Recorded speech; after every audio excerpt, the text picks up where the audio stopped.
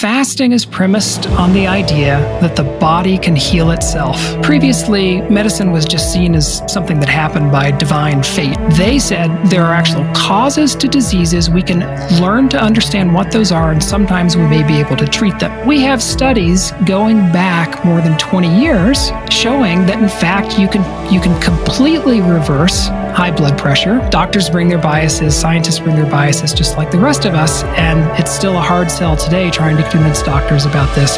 Welcome to the Melanie Avalon Biohacking Podcast, where we meet the world's top experts to explore the secrets of health, mindset, longevity, and so much more. Are you ready to take charge of your existence and biohack your life? This show is for you.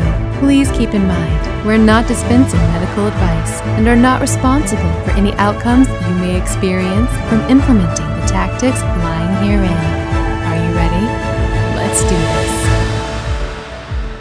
Welcome back to the Melanie Avalon Biohacking Podcast. Oh my goodness, friends, I am so excited about today's episode. I thought I knew a lot about fasting. Reading Steve Hendricks' The Oldest Cure in the World, Adventures in the Art and Science of Fasting, blew my mind. Who knew all of this stuff was going on in the history of fasting? This really just opened my eyes to so many things. And in today's conversation, I think you guys will learn so much, including things like very interesting historical figures in fasting. Honestly, it's like a riveting novel or movie. It is that crazy. People like Bernarr, Macfadden, and Tanner, and someone who I sort of think of as like the original IG influencer, Catherine of Siena. We talk about fasting in religion, especially a lot of the misconceptions about fasting in religion, as well as misconceptions with the Greeks. Did Hippocrates really say, "Let food be thy medicine"? I don't know. We talk about modern day fasting and the science that's happening surrounding that, including the work of Walter Longo, the work of Dr. Alan Goldhammer at True North Health Center. I've had both of them on the show actually, so check out the show notes for links to those episodes. Basically, just prepare for your mind to be blown, and definitely let me know what you think in my Facebook group, IF Biohackers, Intermittent Fasting plus Real Foods plus Life. Comment something you learned or something that resonated with you from this episode on the pinned post to enter to win something that I love. Also check out my Instagram, find the Friday announcement post, and again, comment there to enter to win something that I love. The show notes for this show will be at melanieavalon.com/fasting history. Those show notes will have a full transcript, so definitely check that out. If you are enjoying this show, the honestly best way to support it is by subscribing and or writing a brief review in Apple Podcasts. That helps so much more than most people realize, so thank you so much in advance for that. I have a very exciting announcement, friends. I have officially launched a TikTok channel. I've been on Instagram for a while, but it is time for TikTok. And with the channel, I'm going to be posting daily, very high quality, awesome biohacking content, tips and tricks, things from my life. And I really want to bring the glam to biohacking because I feel like biohacking can be very male-centric or focused on a certain type of person. And I just want to break that stereotype and bring all the sparkles. So please join me there. My handle is Melanie Avalon Official. Please let me know what you'd like to see from me, what you think of the content. I do feel pretty shy about it, so please join me so that we can be friends and just go on the most epic biohacking adventure. Okay, friends, spirulina update. It is still coming. I know it's been taking a while. It's just because I want to make the most ideal spirulina tablets on the market, ones that are tested for purity and potency and to be free of all pesticides and just the highest quality. So we've got that spirulina source. It tastes awesome. The issue we're experiencing is that in order to make it into tablets, it requires another ingredient. If you are currently taking spirulina tablets and they say they are one ingredient, they are not one ingredient. There is something in there that is helping to keep that structure. So we're trying to figure out which route to go with this. It's really fun because I keep trying different samples. I think I know which one I like the most, but we'll see which one I end up picking.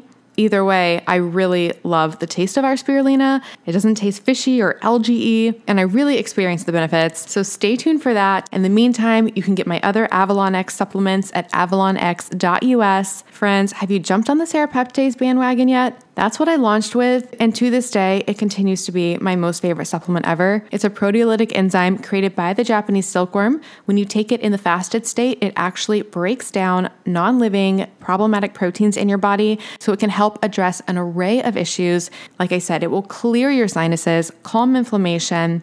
It may help reduce cholesterol. Studies have shown it can break down amyloid plaque. It can help alleviate pain, and so much more. I take it daily. It is one of the most important supplements in my arsenal. This is the new year. Start it off right. Get some serapeptase. You can get 10% off with the coupon code MelanieAvalon, as well as a 20% off code when you text AvalonX to 877-861-8318.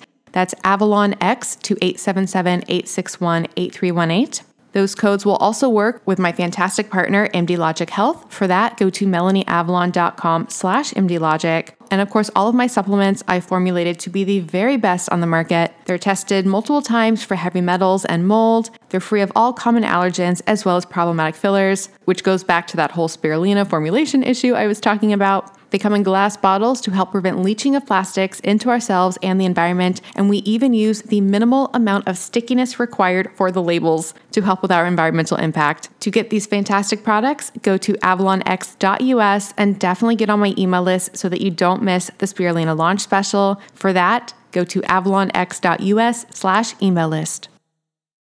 Another resource for you guys. If you struggle with food sensitivities like I do, you have got to get my app Food Sense Guide. It's a comprehensive catalog of over 300 foods for 11 potentially problematic compounds. These include things you may be reacting to, like gluten, lectins, FODMAPs, histamine, oxalates, sulfites, thiols, whether or not something is a nightshade, and so much more. It even includes autoimmune paleo AIP status.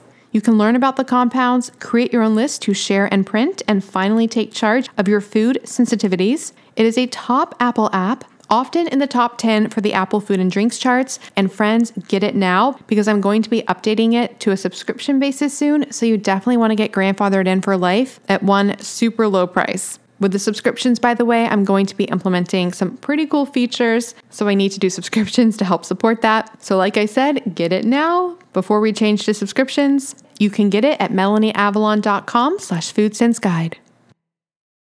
And one more thing before we jump in. Did you know there are over 1,000 compounds found in conventional skincare and makeup in the US that have been banned in Europe due to their toxicity? If you are using conventional skincare and makeup, you are directly putting into your bloodstream toxic compounds, including obesogens, which can literally cause your body to store and gain weight. So if your diet's not working, you might want to think about what's happening with your skincare and makeup, as well as carcinogens linked to cancer. I'm not making this up, and just endocrine disruptors in general, which mess with our hormones. Thankfully, there's an easy solution to this. There's a company called Beauty Counter, and they were founded on a mission to change this. Every single ingredient is extensively tested to be safe for your skin, so you can truly feel good about what you put on, and their products really work. I am obsessed with their overnight resurfacing peel, their vitamin C serum. They have shampoo and conditioner, skincare lines for every skin type, and incredible makeup. It's so amazing that Tina Fey actually wore all Beauty Counter makeup when she hosted the Golden Globes. So yes, it is high definition camera ready. You can shop with me at beautycounter.com/MelanieAvalon and use the coupon code CLEANFORALL20 to get 20% off site-wide.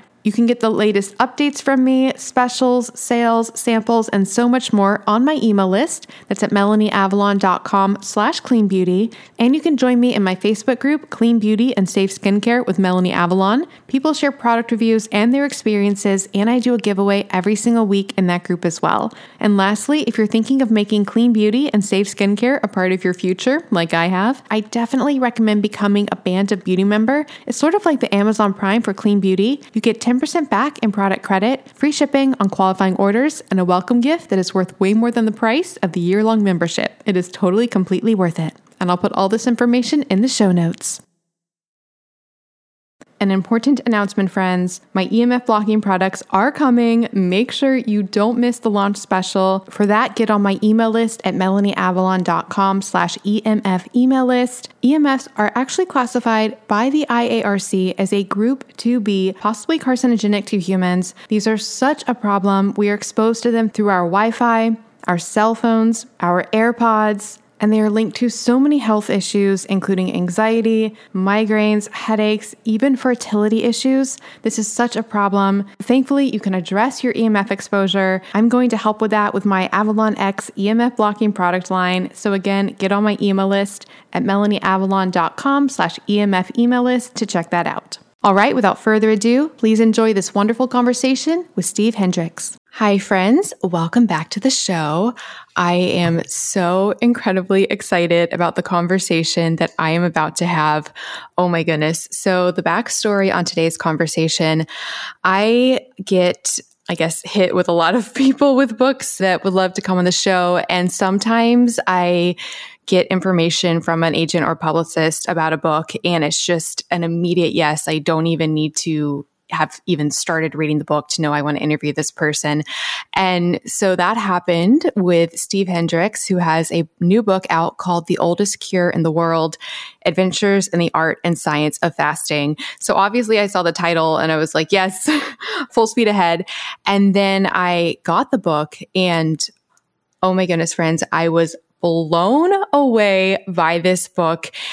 I spend so much time reading studies about fasting and just thinking about fasting, and so much of my life is about fasting. There is so much information in this book that I had never even remotely, possibly even briefly heard of. And it's honestly mind-blowing, especially when I think about how I'll often read, scientific studies about fasting, and there'll be like a sentence. Well, they'll be like, fasting has been used for, so many years in history. This book covers all of that, how fasting has been used in history or not used, the forces that kept it going or were against it, all of the people involved. It's mind-blowing. And then not only is it the history of fasting, but Steve also provides his personal experience with fasting, which is super cool, and dives into the science and lets us know where fasting is today. So I have so many questions for this man. Steve, thank you so much for your time, and thank you for being here. Oh, it's great to be with you, Melanie. I hope I can live up to that fantastic and very kind introduction. Thanks a million. I have so many questions for you. I want to hear your personal story, but just a question to start off, because I'm so curious. I mean, this book is like a textbook, and it's like all of this history. How do you find all of this information? Like, do you look at Wikipedia? Like, where does one go to collect all of this information? Yeah, I mean, the difficulty is that it's not in any one place. But that's, of course, what makes, I think, the book very valuable. It is, what I wanted it to be was to be both super comprehensive, and it sounds like I checked that box for you, which is great. But I also wanted it to be lively. I wanted it to be a more vivid, with characters and stories, a very relatable chronicle that people could, you wouldn't think of a fasting book as a page turner, but that was my aim. My aim was to have the pages just fly by, even though there was a lot of information. Now, where do you go to find it? The book is sort of divided into three sections that are all sort of intertwined and overlapping. But as you said, it's the history of fasting and the science of fasting and my own experiences with fasting. So for the science of fasting, I go exactly where you go, which is reading those scientific studies and, interviewing the most prominent researchers who have something interesting to say. The history was the trickier thing because there's so much written about the history of fasting, and unfortunately, a ton of it is wrong. So you really have to dig pretty deep. And quite often, there was, an academic at some point will have written a book about fasting for a certain 500-year period in the Middle Ages. Okay, awesome, great. So I've got that period covered. Now, what do I do about the other 2,000 years of history before that? And it's a real mix. So sometimes I'm reading academics' books. Sometimes I'm reading their studies. In a few cases, I'm going to the actual, Greek or Latin or whatever sources, and I'm trying to find someone on social media who will, be kind enough to translate sentences that I'm having trouble, figuring out. But most of the time I'm relying on, I'm a reporter. So I'm reporting on the work of academics. Unfortunately, while there's not as much out there about fasting as we'd like, there is a ton out there if you just sort of uncover all the stones. And that's what added up to the book. I'm just blown away. I can't even imagine how much you had to read to to get to it. And I will say, so you check the box about the, comprehensive history. You definitely check the box, the second one about, being lively and creating characters and page turner. I mean, these people, there were literally times my mouth dropped open when I read parts about some of these things happening, which we can get into in this show. If you could see me blushing now, don't stop.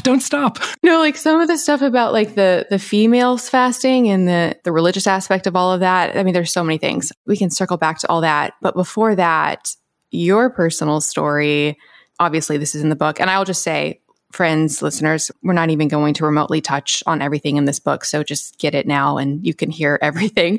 But you do share a lot about your personal fasting experience.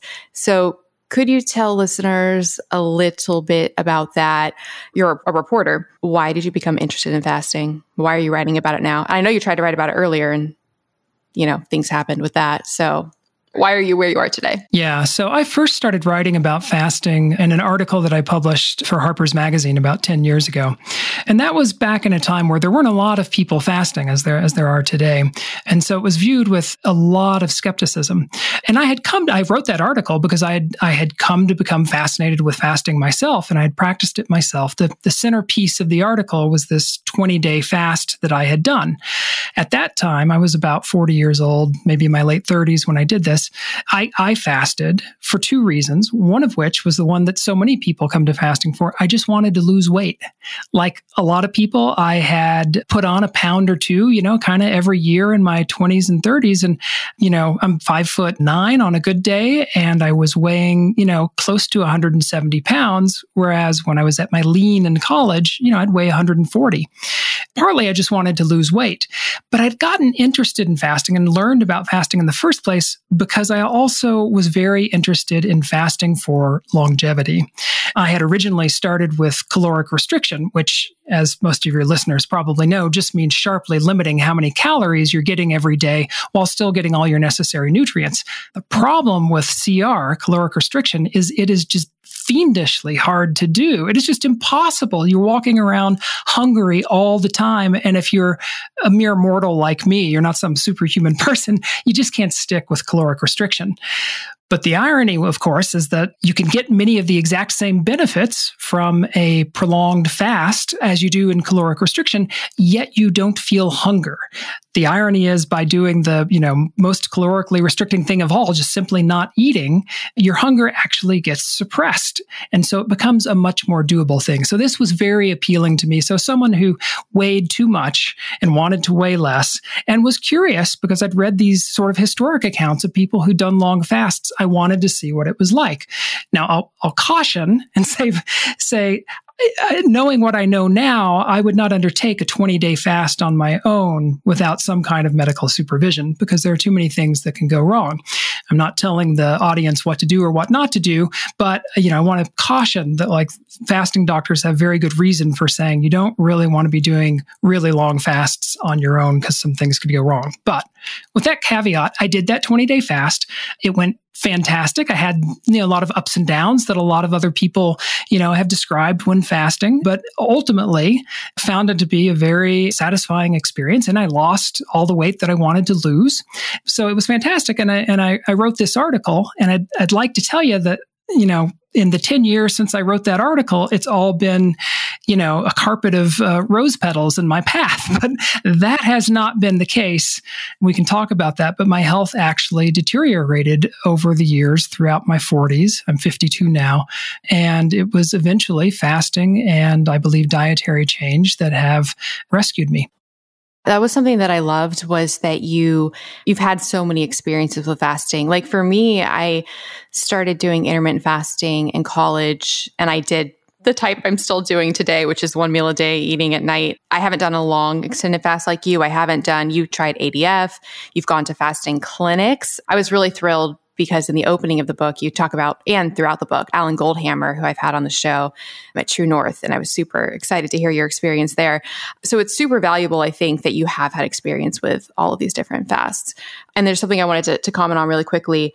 I love the distinction that you have between fasting and calorie restriction. Like, for example, you talk in the book about people looking at World War II and starvation and saying, well, if fasting has all these health benefits, why did people not get really healthy from starvation in World War II? And it's the subtle nuance of having, just enough calories to not let you actually be fasting. And then they're also malnourished, not having enough food. So there's so much complexity, and I'm so happy that you tackle all of it.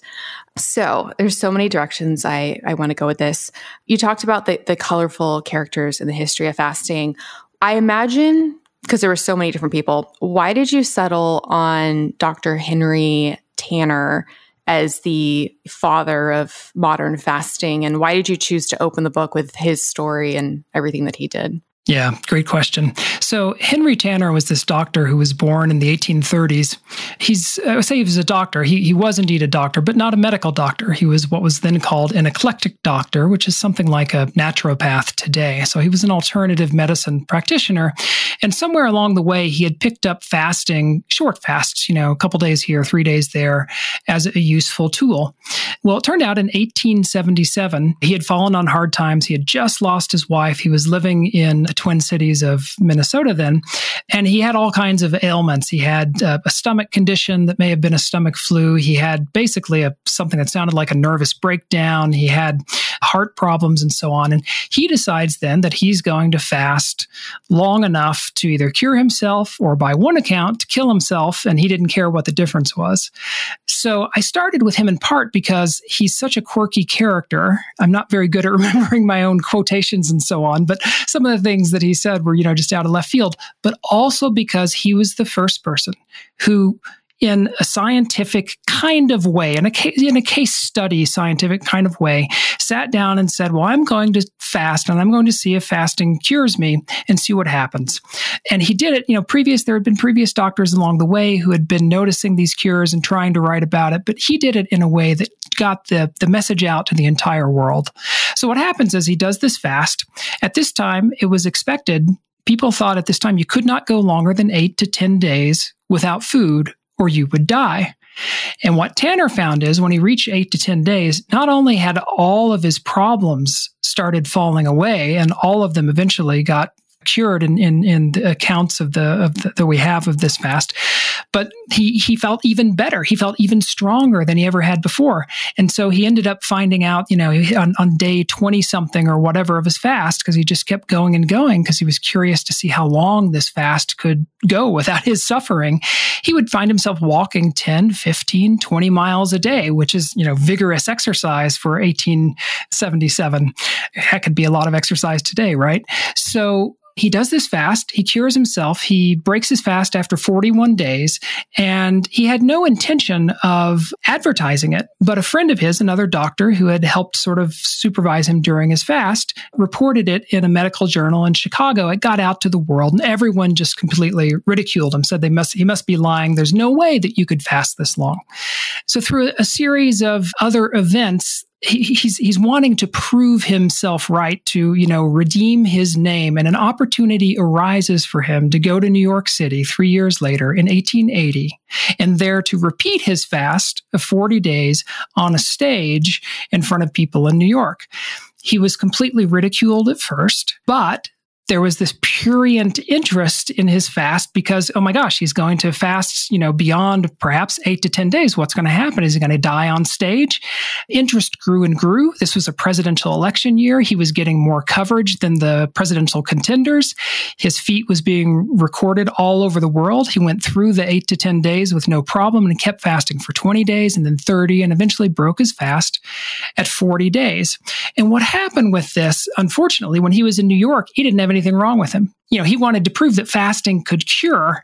He didn't have anything to be cured. So it didn't make the splash that he wanted it to make, but because it was reported in every newspaper in the United States and most of the newspapers in Europe and even some in Africa and Asia, he got the message out, the idea out that fasting might just be curative.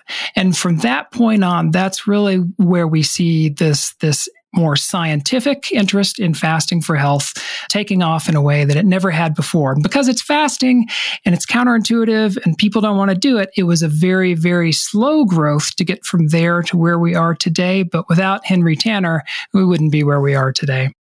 It sounds like social media. Like the first time fasting was like in the eye of the public and everybody was paying attention. So on this stage, he literally just sat on the stage. It was a very barren stage because they wanted to make sure that there wasn't any hidden food and that no one would, sneak food into him. So, he had like a cot and he had a chair and people could bring him reading material if it had been, searched before.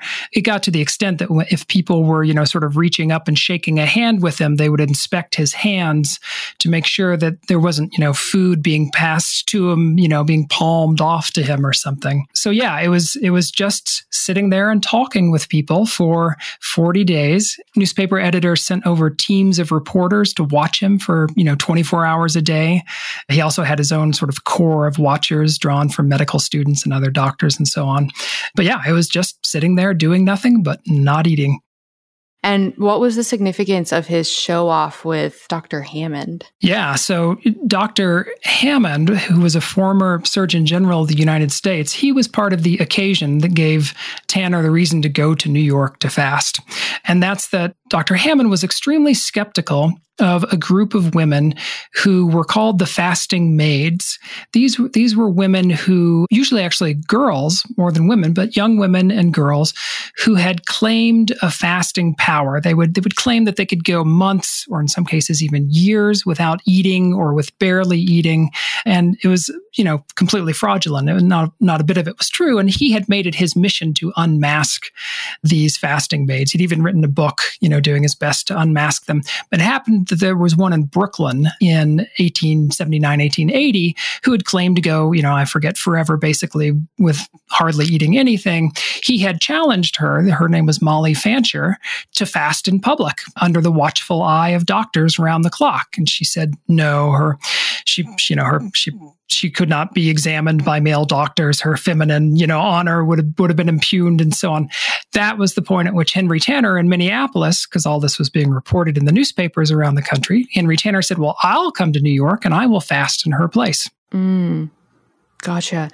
Oh, and so I'm sorry, you asked, so what became of the standoff? Well, eventually Hammond had to admit that people could in fact go longer than he had ever expected without food. He still, of course, rightly thought that the fasting maids were a crock, but he had to revamp and revisit his ideas about, just how people could survive in the absence of calories.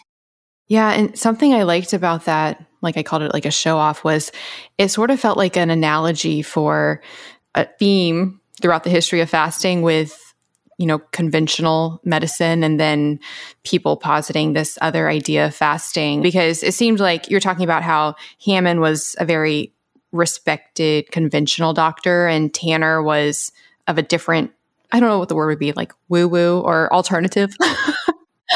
So it seems like that was a theme throughout, at least, especially later in the fasting history. I think there were so many forces against fasting. Yeah, emphatically so. Conventional doctors have always had a hard time accepting fasting, and even today, it's the rare conventional doctor who will look at the science. Yeah. Why do you think if you had to pick one? Well, you don't have to pick one, but if you had to, why do you think that is? Sure. No, that's a great question. And it's one I've been wrestling with for about 15 years. But I think the biggest reason is simply this.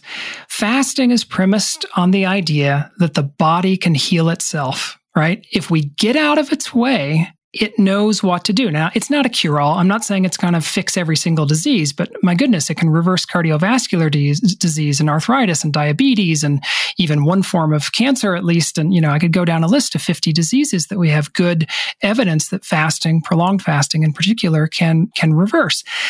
That is not something that doctors have been very good at hearing. Certainly, and I make this case throughout history, there was a period even in the early 19th century where the form of medicine that was most widely practiced by conventional doctors was called heroic medicine.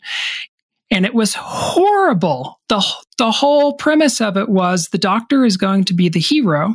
He's going to come in and save the day. And he's going to do this by bleeding the patient of, liters of his blood, of making him vomit, of making her have diarrhea with a purgative, of blistering the skin and all this, that we're going to just sort of whip the disease out of people. And it undoubtedly killed more people than it helped.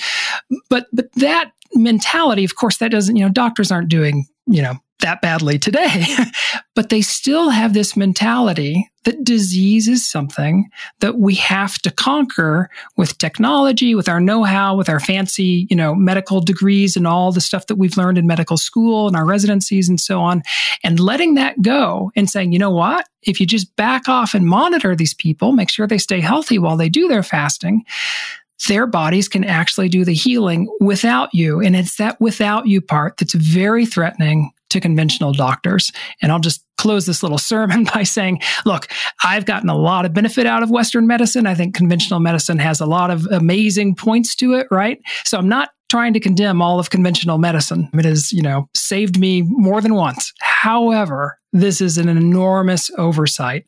And I think that's where doctors fall down.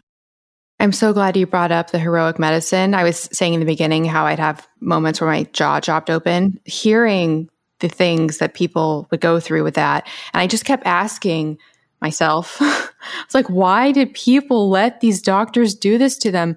To that question, was it a cultural zeitgeist of just believing the system that these things were helping? Was it, ironically enough, the fact that because the body can heal itself, that if people survived the heroic medicine and then their body healed themselves, then they would just credit the heroic medicine? How did this go on for so long? And relatively recently, if you think about it, it wasn't that long ago that this was happening relative to humanity. True. Some iterations of this were continuing into the 20th century for sure. So yeah, so it's some of all of what you say. So yes, every time you tortured someone who was sick and that person didn't die, well, gosh, if you were the doctor, you could claim that your heroic medicine saved them, right? And so in the absence of, the scientific method existed, but it was really rudimentary back then. And in the absence of any real science, it was just impossible for people to prove. You could discount it. You could say, oh, I doubt that or something, but you couldn't prove that the heroic medicine had been more harmful than helpful. But I think the other piece of it that you hit on as well is it is an extremely counterintuitive thing for people, all people, not just doctors, to accept that if we leave our body alone, it wants to heal itself. So you find these accounts when you go back and look through the history of medicine of, doesn't matter where it is. It could be the US, it could be Germany, France, Russia. You find these accounts from, 100, 200, 500 years ago where a doctor writes something along the lines of, it seems that if I leave my patients alone, some of them actually do better than when I give them the medicines. And that was emphatically true back then. The medicines of the day were almost all quackery, unless by luck they happened onto some herbal remedy of some kind. They seem to get better, but here's the problem. When a patient is sick, they call me to their bedside, and what they want is a cure. They want a pill. They want a potion. It's very much like today. They don't want to hear, you know what? Go home and don't eat for 3 days and see if that makes your fever better. It's an extremely hard thing for people to hear, and you can understand why. I mean, when you have all the science, it just seems ridiculous, like you want to just shake these people. But in the absence of the science, what people are left with are their own impressions. Well, what do we feel like when we don't eat? Well, we feel weak. Our minds quite often slow down. We're not able quite often to do the same amount of work as we did before. It's, everything in our own experience tells us that not eating does not make us feel better, right? So I think, when a doctor comes along and says, try this, it's an extremely hard thing to accept on both sides of that picture, both for the, skeptical doctors who doubt this remedy and for patients who are equally skeptical throughout history. Chronologically, it's hard, prescribing fasting for all the reasons that you just mentioned. And then retroactively, if the person does heal, there were so many examples in the book where fasting won't even be credited. Like you talk about the woman at True North Health Clinic and her spontaneous remission. Like they wouldn't say it was the fasting that did it. It was just spontaneous remission. Or you talked about, I think, a study looking at, or I don't know if it was a study, but it was something looking at keto versus fasting mimicking diet and fasting for epilepsy. And they didn't credit the fasting. They credit like the diet aspects. So even when fasting does work, it's like we can't give it the credit for what it did. But another thought that this made me think of was there were so many moments in the book where it was things I just took for granted that it had never occurred to me that people historically were not aware or saw things completely differently. So for example, the idea that like what we burn when we're fasting. Could you talk a little bit about theories that people had about what we were running off of energy-wise? Isn't that incredible? You know, we all know that we run on our fat, at least for most of the time. You know, we burn a little bit of protein and so on, but it's basically our fat, right? But no, people didn't know that. Even as late as Henry Tanner's day. So again, we're talking 1880. There were scientific journals about, you know, there were scientific studies of nutrition and body composition and things like this. People debated endlessly what he was surviving on. And so some of the theories were that the water that he was drinking had what were called animalcula, which was just these fancy word for just tiny, tiny organisms in his water, and that his body was surviving off of digesting those organisms. Other people believed that the air contained, you know, nutrients, and the more people who were around, then the more nutrients were being, in theory, the nutrients were expelled by people who were breathing them out of their bodies, and then other people could breathe them in. And if you weren't eating, you could be nourished by breathing in these nutrients. And there was one person who accused Henry Tanner of doing this fast in New York because there were millions of people there, so far more people breathing into the air, right? And, you know, other people would claim, you know, of course, fasting has mostly throughout history been used for religious purposes. So people would claim, you know, divine assistance of some kind that was, you know, of course, the mechanism was never stated, but, you know, basically you didn't need to eat because your stomach was filled by the Holy Ghost or Jesus or, you know, whoever it was you were crediting that to. So yeah, it was quite a while, really, until the 20th century before people were, you know, science had settled the question of, you know, what do you burn when you're not eating? You burn your fat. I think one of the other ones was like women burning their menstrual cycle or living off of that. Oh, right. Crazy. Do you think if we had the obesity epidemic earlier, so if people were overweight, when people lose weight from fasting or calorie restriction today, like people can lose a lot of weight and you can clearly tell something left their body. So it seems more obvious that you burn something away. But do you think because we didn't have, you know, obesity to the extent that we did today, it wasn't as noticeable that people were losing fat? Yeah, that's quite probable. Another piece of it is in order to lose a whole bunch of fat, you have to fast for a very long time. And although fasting has been around for a very long time throughout most of history, most people, when they fasted, were fasting for only a few days. There were a few people who fasted, you know, weeks or months, but they were very, very rare. So, you know, even if you were obese, let's say you're, you know, my height, 5'9", you weighed 300 pounds, you fast for 3 days, you're not going to notice any fat loss, right? Like it's going to be very, very subtle. So I think that was a piece of it. And that also changed after Tanner's fast. Once people realized in the late 19th century, oh my gosh, you can fast 40 days and survive. Then you got people who were doctors who were occasionally fasting patients as long as, you know, 50, 60, 75 days. And then, of course, it would have been extremely noticeable at that point, you know, whether the person was overweight or not, that they were losing their fat. But that didn't happen throughout most of history. So that's probably a piece of it. And so you touched on this a little bit just now with the types of fasts that people were doing. You touched on it in the beginning about what was or was not true.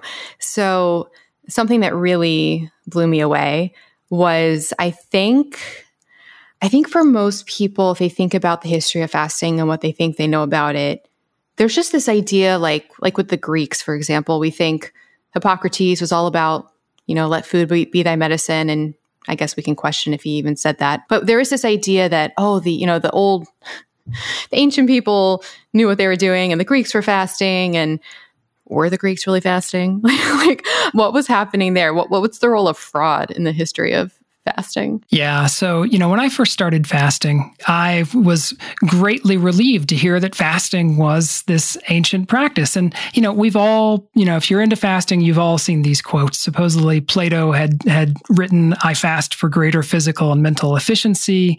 Plutarch said, "Instead of medicine, fast a day." Hippocrates said, "To eat when you're sick is to feed your sickness." There are all these quotations and stories out there. And it turned out on examining them, one or two of which I had even, related myself from what seemed like reliable sources when I first wrote about fasting a decade ago. When I dug deeper and really looked at the sources, turns out, no, almost none of that. All those quotations I just said, all bogus, every one of them. It's crazy. Yeah. And they're repeated. I mean, some of them were created sort of pretty recently within the last few decades. Some of them, there's a story about Pythagoras, who was said to have was made to fast before he became a student in Egypt for 40 days, didn't like it, but he did it, fell in love with it, and made all of his students fast for 40 days as well before they started studying with him. Well, it turns out that's not true, but it wasn't something that was developed yesterday. That was developed by people who were trying to glorify Pythagoras and associate him through the 40-day fast with the 40-day fasting of Elijah and Moses and whoever else, right? So anyway, these stories are told for various reasons, but the reason they persist today is because they are extremely comforting to people who are doing this weird thing that no one else, until very recently, no one else was doing. And so they provide this kind of sense of, oh, you are part of this long, worthy tradition with these noble people who, came up with mathematical theorems and so on.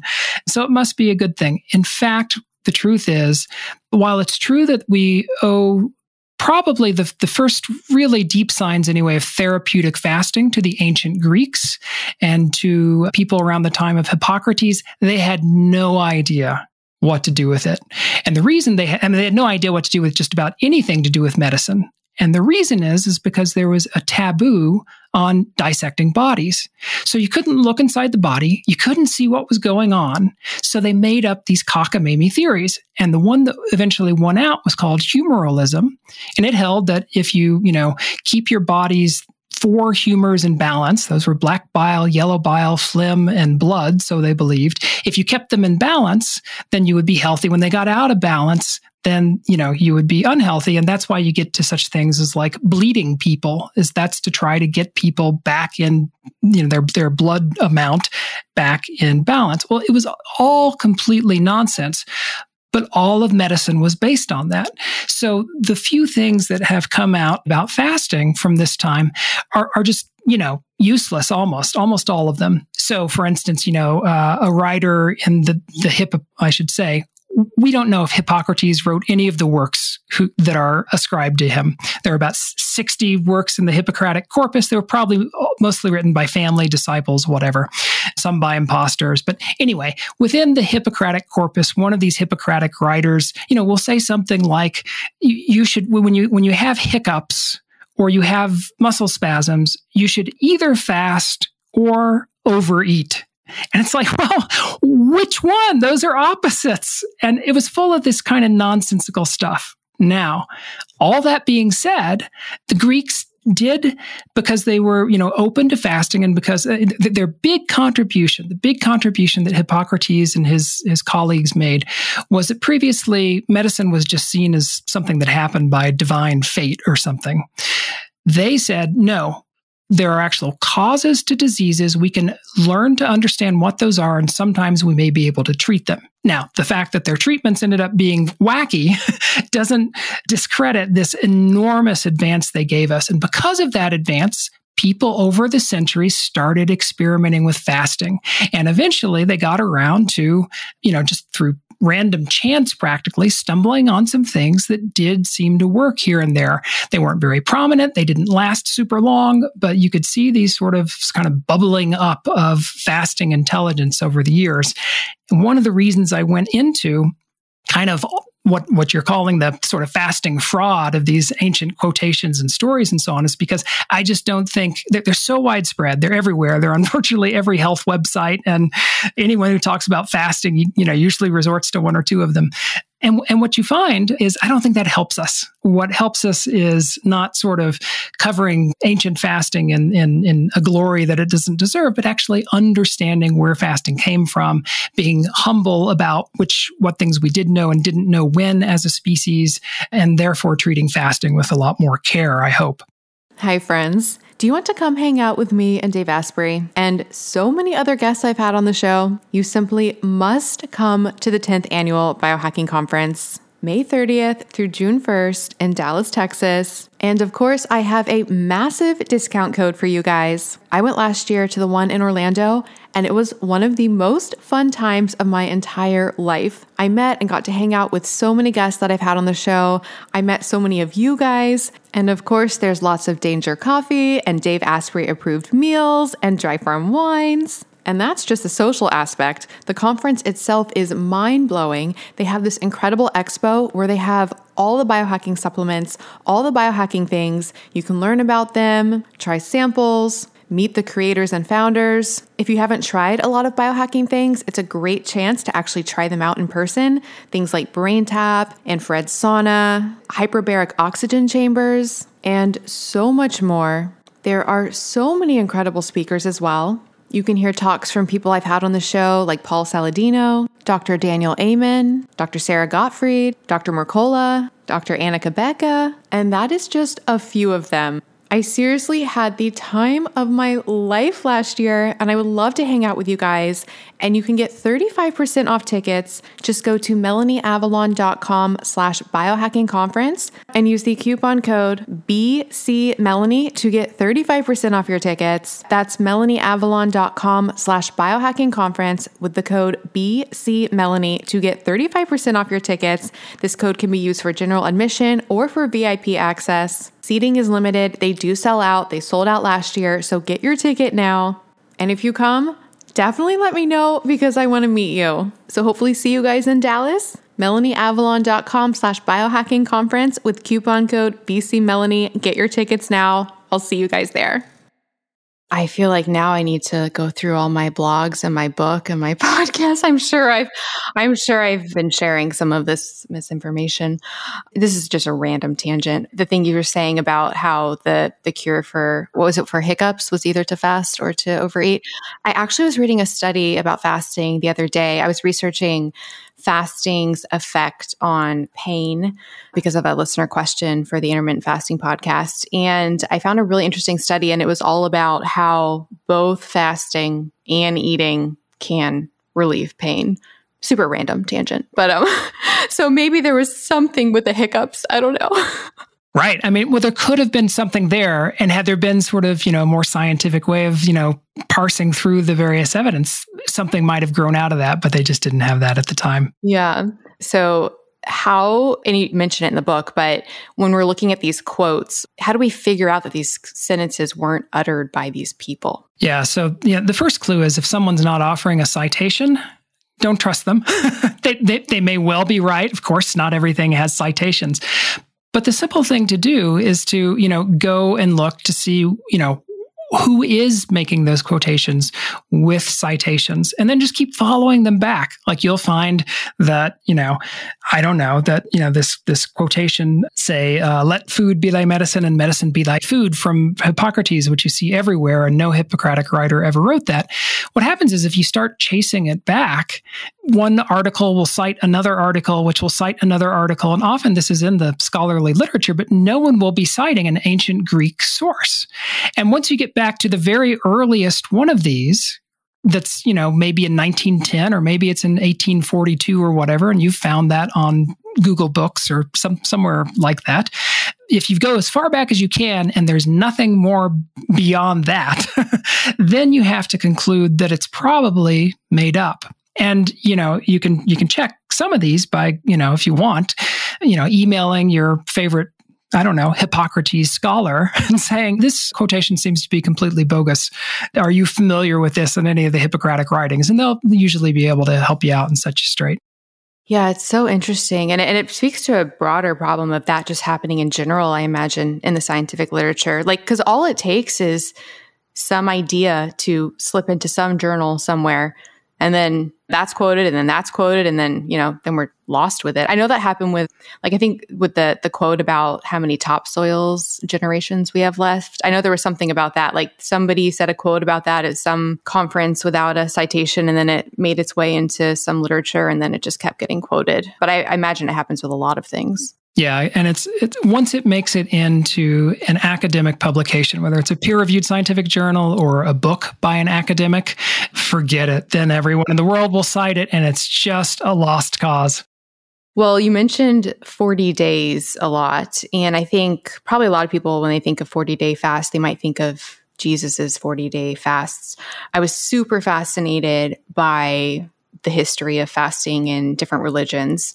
So to start, here's a quote people will say all the time. They'll say that fasting appears in every major religion. Does it appear in every major religion? It appears in almost every major religion. Now, you could split hairs over what's a major religion, but yes, in virtually every major religion. The one exception is Zoroastrianism, which is in Persia, modern-day Iran. Zoroaster, the founder of Zoroastrianism, almost all religions experimented, and some wildly adopted, some form of asceticism, just being really savage to your body. And one form that was available to everyone was fasting. So every religion, certainly every major religion that has evolved has had to wrestle with what is the place for asceticism in our religion. And Zoroaster, after experimenting with it, eventually decided that it was extremely harmful. He thought that fasting in particular would leave you too weak to farm, too weak to create productive and strong offspring. And so he chose a kind of more hedonistic almost view of the world and said, no, we're not going to fast. What's curious about this is that, it's basically as I say, a slightly hedonistic religion telling people that this is not a sin and that is not a sin, and you can do a bunch of things that these other religions won't. Well, today Zoroastrianism has 200,000 followers, and that's it in the entire world. Meanwhile, the religion it mostly lost out to is Islam, which in some forms is very strict about what you can and can't do. And there are a billion, Muslims. So I don't know what the heck that says about, human psychology.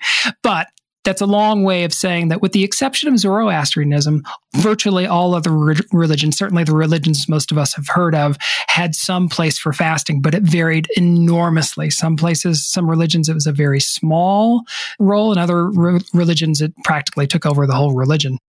Like in Hinduism, because I think that was one of the first religions you talked about, that was primarily for enlightenment, was the purpose of fasting? Yeah, the idea was that if you could eliminate desire, all right, you could reach nirvana. So they would do all kinds of ascetic practices. They would deny themselves sleep, shelter, clothing, family. This is the first time you really get into really ascetic monks who are doing an almost athletic-like training for the soul. One of the ways was fasting. This idea that, it was a way of renouncing desire, which Hinduism at that time certainly saw as a holy path.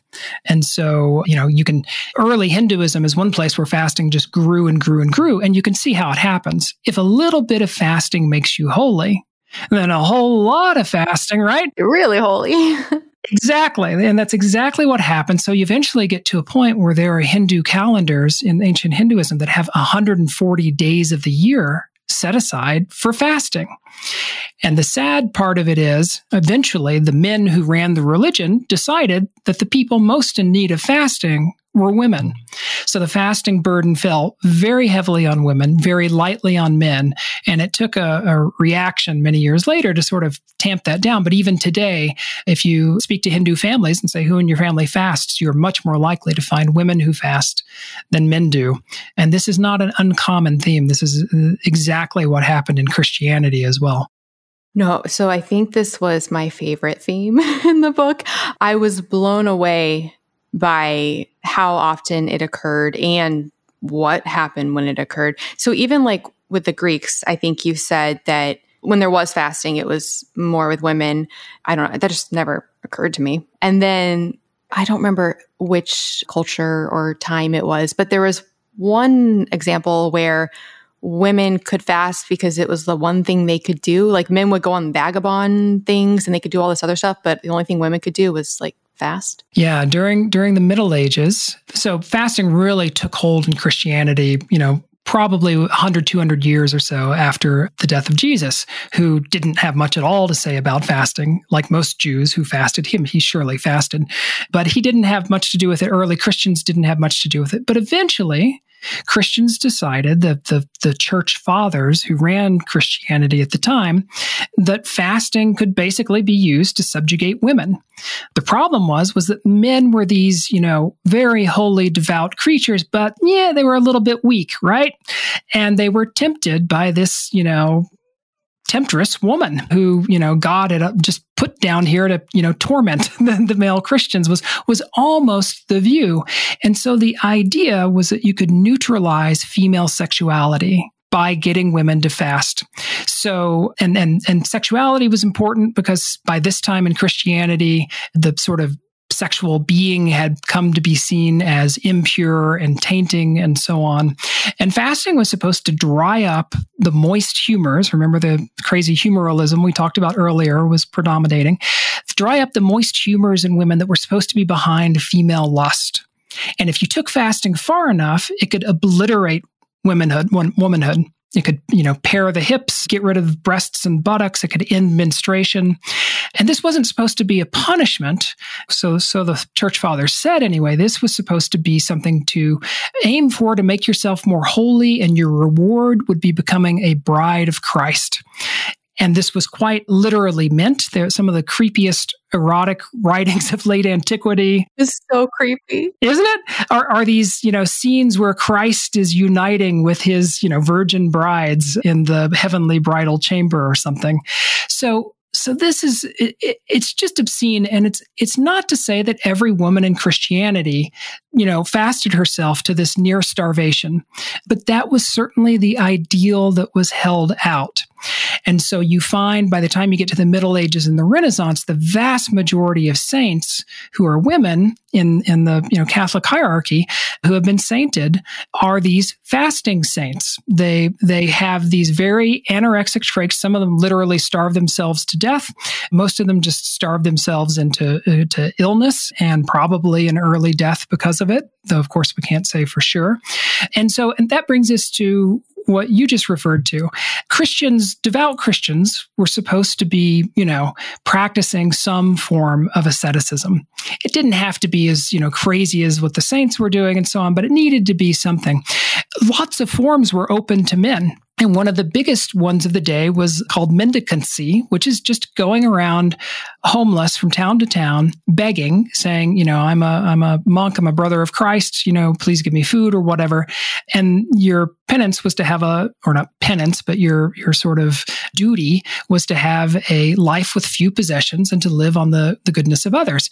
When women tried that, there were a few who did. The most famous is known as Clare of Assisi.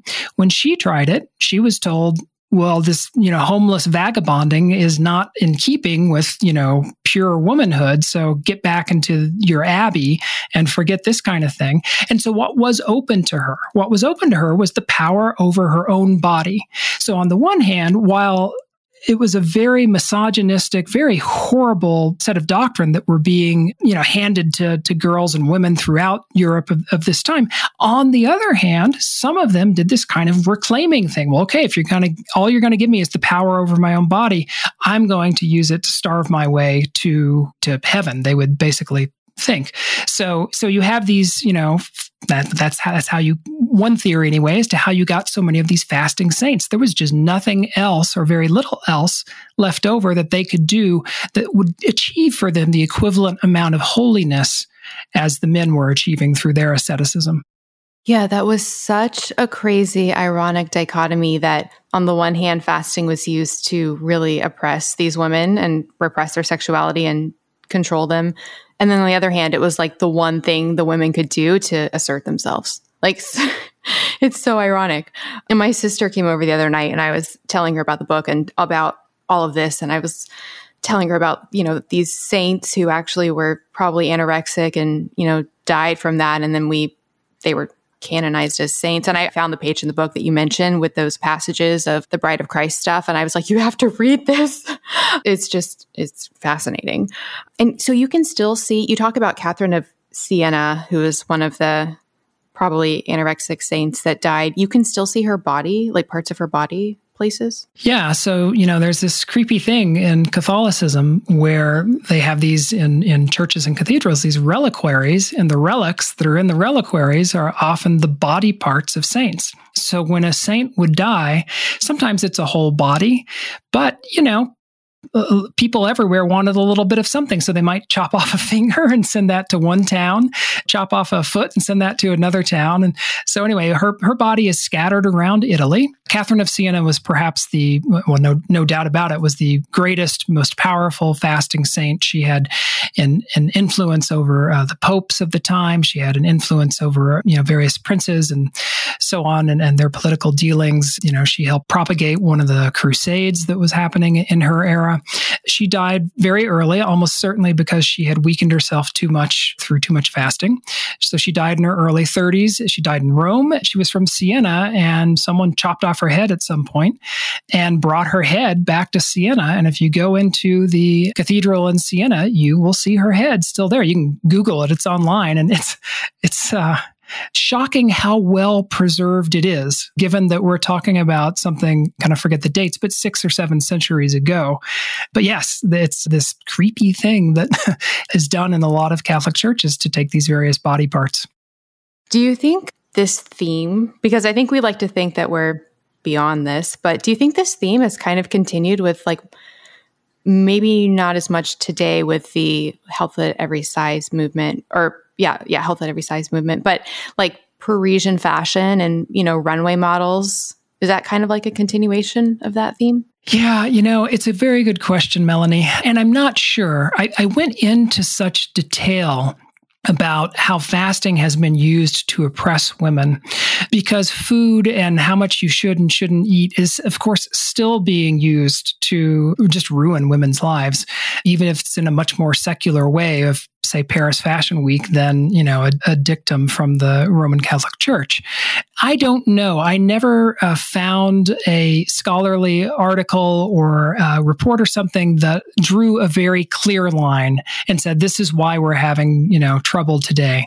But the parallels to what was going on in the past and what is going on today with women's bodies were strong enough that I just wanted to lay that out there. And you're astute to notice that, to ask whether there's a connection. And in the book, I don't say. And I don't say because I don't have an answer. So possibly yes, possibly no.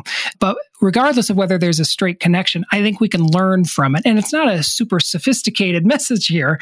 It's just that women have been screwed over by usually men telling them what the hell to do with their bodies. And I especially wanted to be sensitive to that because, I tell you, when I talk about, I've been talking about fasting with people for 15 years, hands down, the ones who resist it far more, the gender that resists it are women more than men. Well, it definitely has to do with some of these themes, whether it's directly linked to what happened in history, who knows? But I think we need to recognize that and understand it and be sympathetic to it. It's such a complex and complicated topic. And you talking about women being resistant to fasting, I definitely see it, just especially with the intermittent fasting podcast and all the questions we get, because there are a lot of studies on the science of the health benefits of fasting, particularly in women, and particularly for hormonal issues, PCOS, a lot of benefits that can be had. But there's also a huge concern that, women shouldn't be fasting.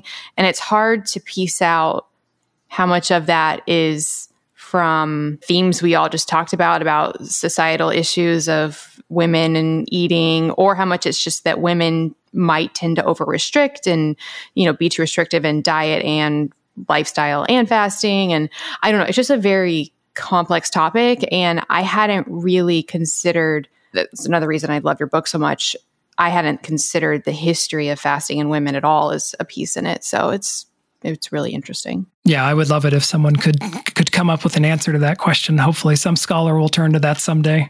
Another religion that was super interesting, Jainism, what happens with fasting there and their suicide fasting? Yeah, it's really something. So Jainism probably took fasting to an even, greater extreme than Christianity did. So Jainism, certainly at that time, the belief, Jainism, Hinduism, and Buddhism all kind of grew out of the same. They're called Vedic religions in ancient India. And they interpreted them different ways and often in reaction to each other. And partly because Hinduism, even as crazy as it was with fasting, and Buddhism, which was much more moderate with fasting, because they were both kind of on the slightly more moderate side than Jainism. Jainism reacted by taking fasting to quite an extreme. And they took a lot of dogma to extreme. And their main view is that life is either suffering or it's causing suffering. Even grass is alive. So if you walk across the grass, you're causing suffering. And the problem with that is that all organisms are composed of karma, which they've conceived of as these sort of literal bits, sort of like atoms. And your karma are mostly bad deeds. And they keep the soul from soaring to heaven. They literally weigh your soul down so that it can't soar to heaven. Fasting, they decided, burned off bad karma. So they would take fasting to some very extreme practices. One of them was this year-long thing that they called Varshatap, which, if I remember it correctly, you eat nothing from sunrise until sunset 36 hours later. Then you eat after sunset.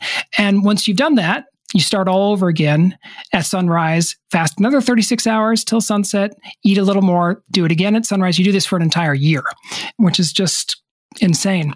So they had all these practices, but the one that has gotten the most attention is this suicidal one you refer to that was called Salakana. And Salakana was simply starvation unto death.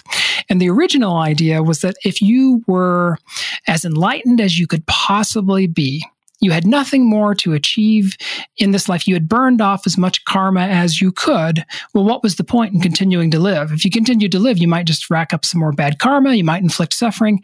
So you could starve yourself to death. Very, very devout Jains did this. We don't have an idea as to how many people, did this over time. We're not talking millions here. We're talking, probably, today we think that there are probably a couple hundred people a year who are doing this.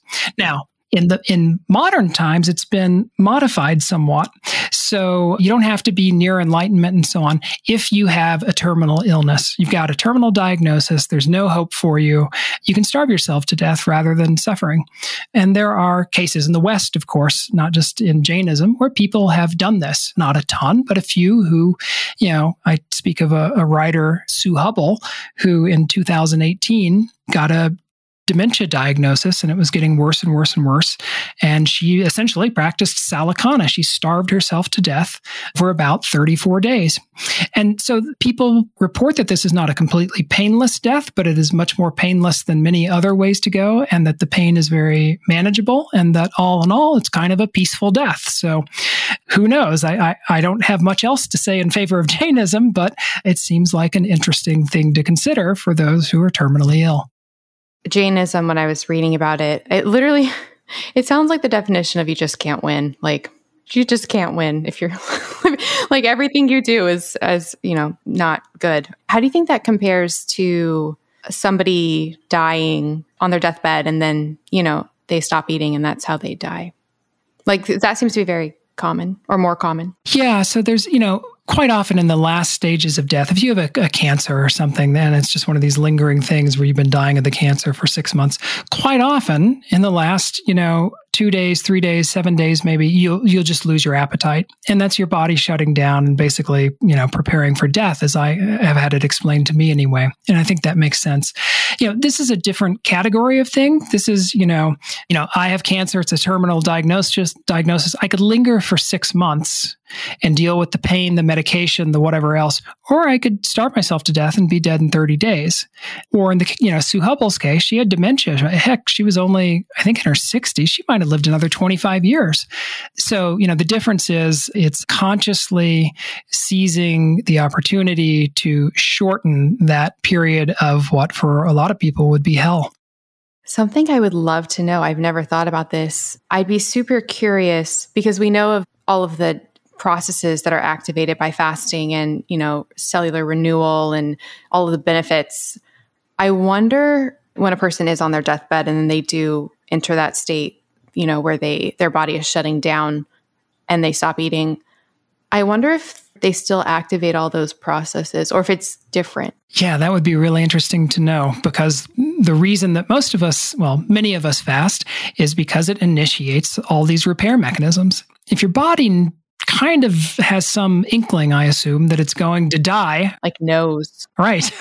Would it bother with the repairs? I have no idea. I don't think it's ever been studied anywhere. It would be a sad and a morbid study. I would be very curious, though. Another, just before we leave the religious aspect, because I think people, especially since Christian is such a large religion, they might have been surprised to hear that fasting, wasn't as prominent or as big as a part as maybe we have thought it might have been, especially with like Jesus and the 40-day fast and everything. And you talk about how, I think when Jesus talks about fasting, he talks more about doing it in private rather than public.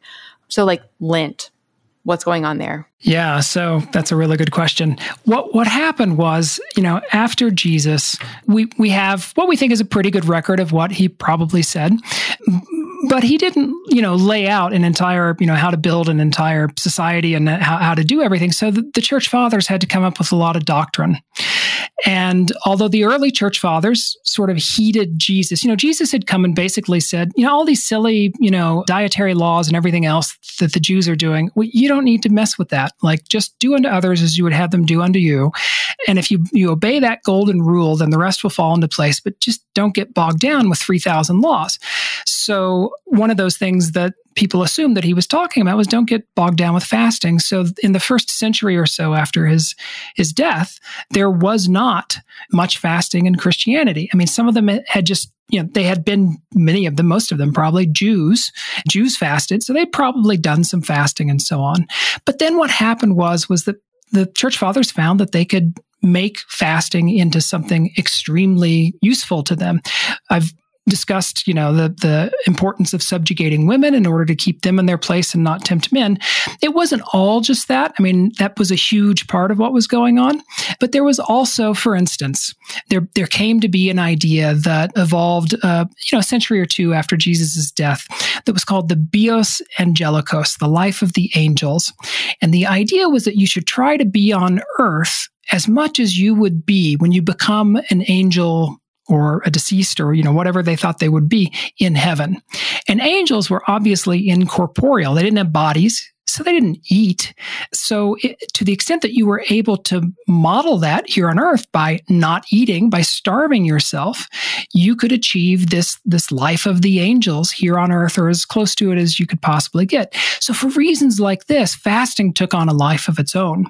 And it just grew. There were, most people probably heard of the Desert Fathers and Desert Mothers, these monks in antiquity who would go out into the desert and do all these kinds of ascetic feats. And one of their ascetic feats was to fast for days or weeks or months. And so fasting kind of gained a momentum of its own. And remember how I said before that in Hinduism, there were eventually as many as 140 days or something like that of fasting on Hindu calendars. And on Christian calendars, it expanded so much that by the Middle Ages and Renaissance, some places in Europe had 220 or 240 days of fasting throughout the year. I mean, it was just overwhelming how it grew to this proportion. So Lent grew from that sort of just same general expansion. It had eventually been, Easter originally was the holiest day of the Christian calendar. It was also the saddest. It was occasion for mourning because Christ had been killed. He'd come down to, save us. And then there was the joyous resurrection. So it ended kind of joyfully, but it was a very mournful period. And people found that the church fathers found that if you wanted to emphasize to people just how mournful they should be, how sober and how contemplative that they should be, you should make them fast. So Easter got preceded by, depending upon where this was enacted, a day, maybe 2 days, eventually maybe 3 or 4 days or a week of fasting, which eventually over time, Because again, same thing as what we were talking about with the Hindus and the Jains. If a little fasting makes you holy, a lot of fasting makes you holier, right?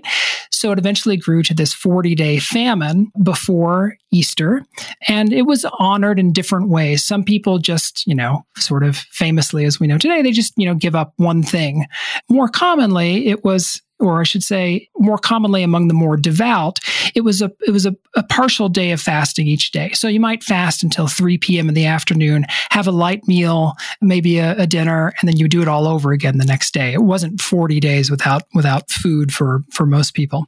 So that's how Lent grew. It was the way that fasting tended to grow throughout the more primitive parts of human history, which is just this simple idea of, well, gosh, maybe more fasting is even better for us. Those fasting days, like you mentioned in Lent, were those the type of fasting days like in Hinduism when they would have all those days on the calendar? Were they complete fasts? Or were they like just eating lightly? Yeah. So for most of those, when I say 220 or 240 days on some of these medieval European calendars, most people observe those by eating lightly. Some people would just observe them by giving up desserts, or maybe they would give up meat. So it was a partial fast for most people. For the most devout people who really honored it, they tended to give up all food until mid-afternoon, and then they tended to eat lightly for the rest of the day. And one would assume they gorged the next non-fasting day that they had in order to make up the calories, because otherwise they would have been in quite a caloric deficit. But that seems to be what happened. Little ADF action going on.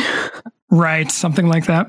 So I think when people think back through the history of Christianity, they think of the moment of challenging all of this dogma and doctrines would be with Martin Luther and the Reformation. So did that affect fasting in any way? Yeah, absolutely it did.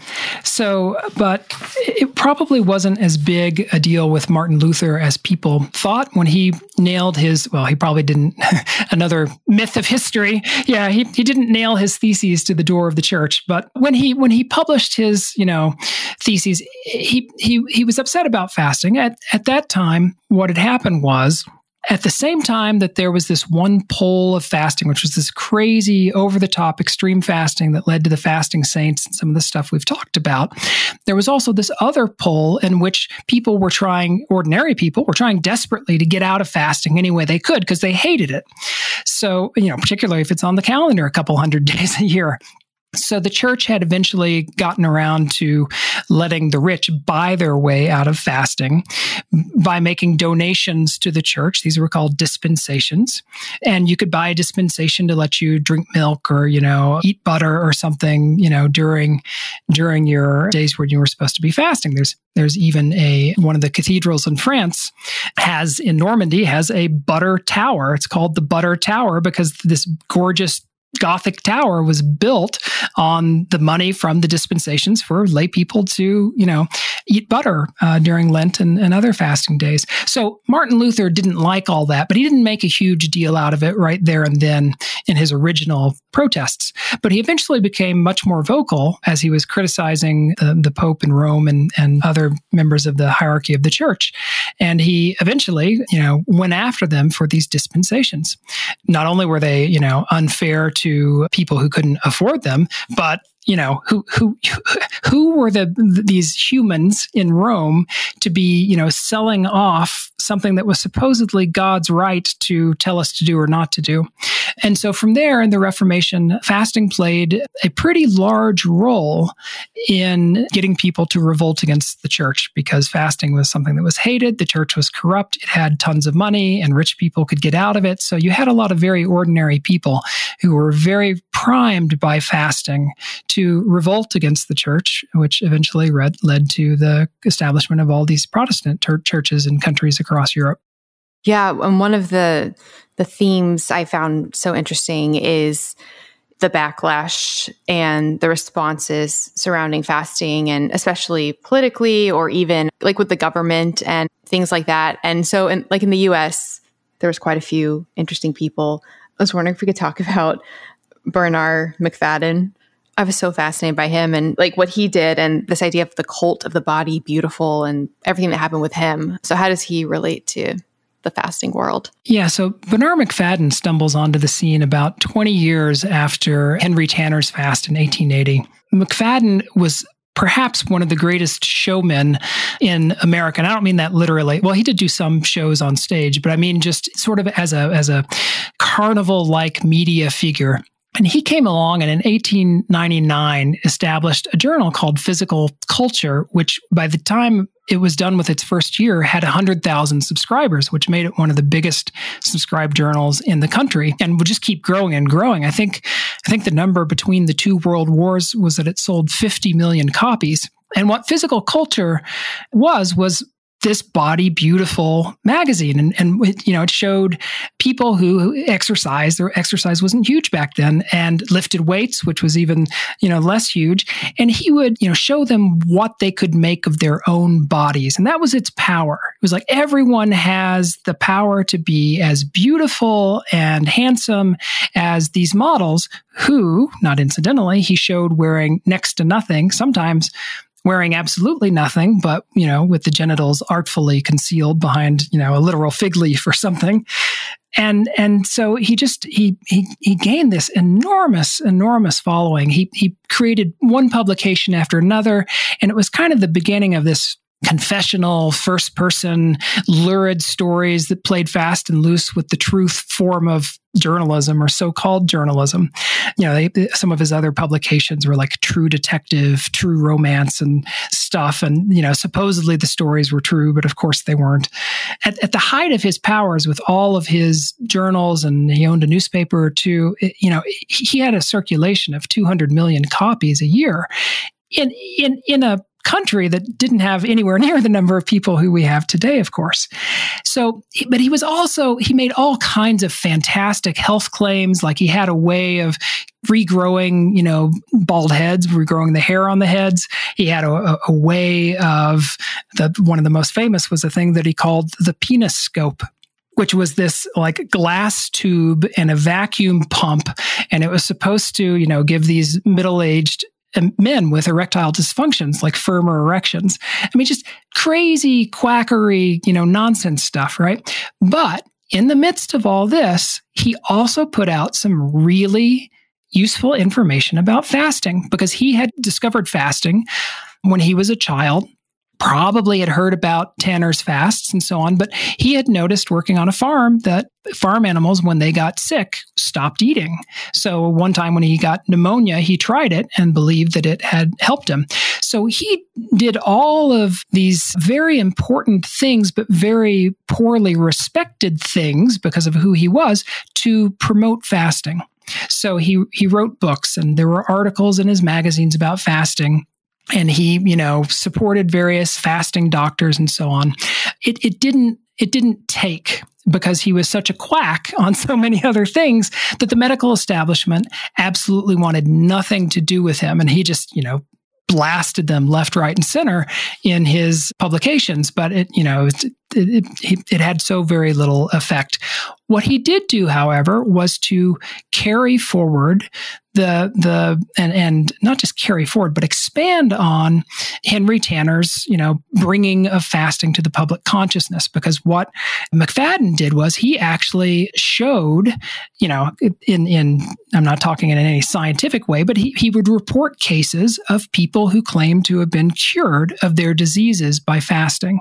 So people who had skin diseases, headache, constipation, kidney diseases, on and on and on. It's a very long list. And this sparked the curiosity of a very small number of doctors and scientists and sort of more judicious reporters than he was, who took fasting to the next step. But he's an enormously important transition figure.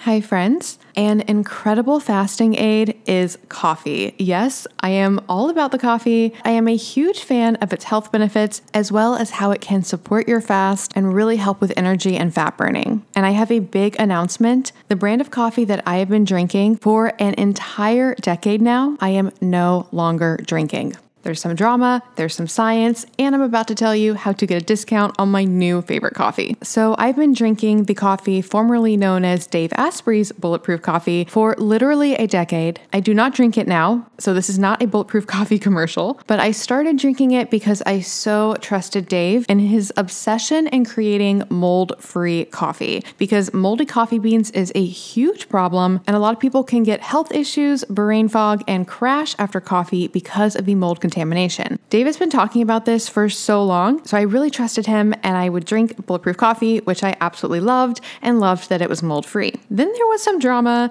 Dave sort of got kicked out of Bulletproof. He might be going back. There's a lot of stuff going on with that. Follow him on Instagram if you want to learn more about that. He even talked about it at the recent biohacking conference. But in any case, drama aside, he can no longer speak to Bulletproof Coffee as to whether or not it is mold-free, and he ended up making a coffee even better than Bulletproof Coffee, and it is called Danger Coffee, and friends, I love it. It's the first coffee that is not only mold-free, but actually can help you remineralize. Yep, that's right. Danger Coffee contains a patent-pending formula that actually remineralizes your body with more than 50 trace minerals, nutrients, and electrolytes. On top of that, it is super clean. I know people like to see organic labels. Friends, I have learned so much about the certification industry, and honestly, the best of the best is finding people that you trust who do extensive testing and third-party certification. That's what I do with my Avalon X supplements, and that's what Dave does with Danger Coffee. So with Danger Coffee, they use a process that far exceeds government and industry standards,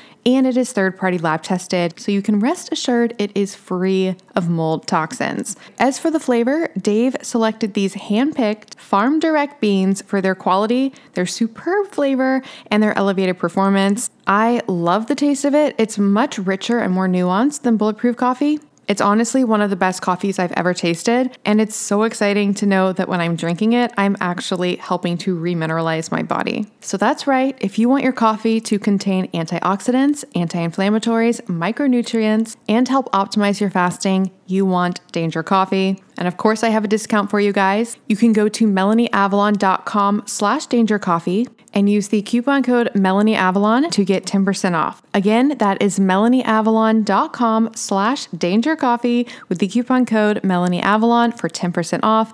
This is my favorite coffee. Like I said, it takes some really good coffee and convincing biohacking health reasons to break me from my 10-year decade Bulletproof Coffee habit. But sometimes you just gotta upgrade. And by the way, this would make epic presents for people. This can just become your go-to present. Not only will people love it, but you'll be helping their health as well. Everybody wins. melanieavalon.com/dangercoffee with the coupon code dangercoffee.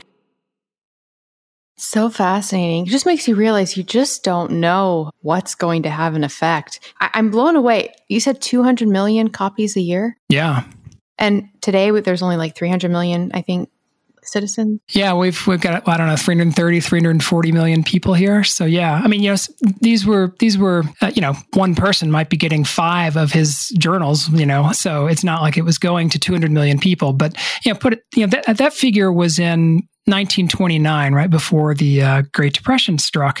And, he sort of went downhill from there, but even as late as, I forget what the year was, early 1950s, let's say, there was this famous TV show, where you had to guess a famous person based on just a sentence that they read or something like that.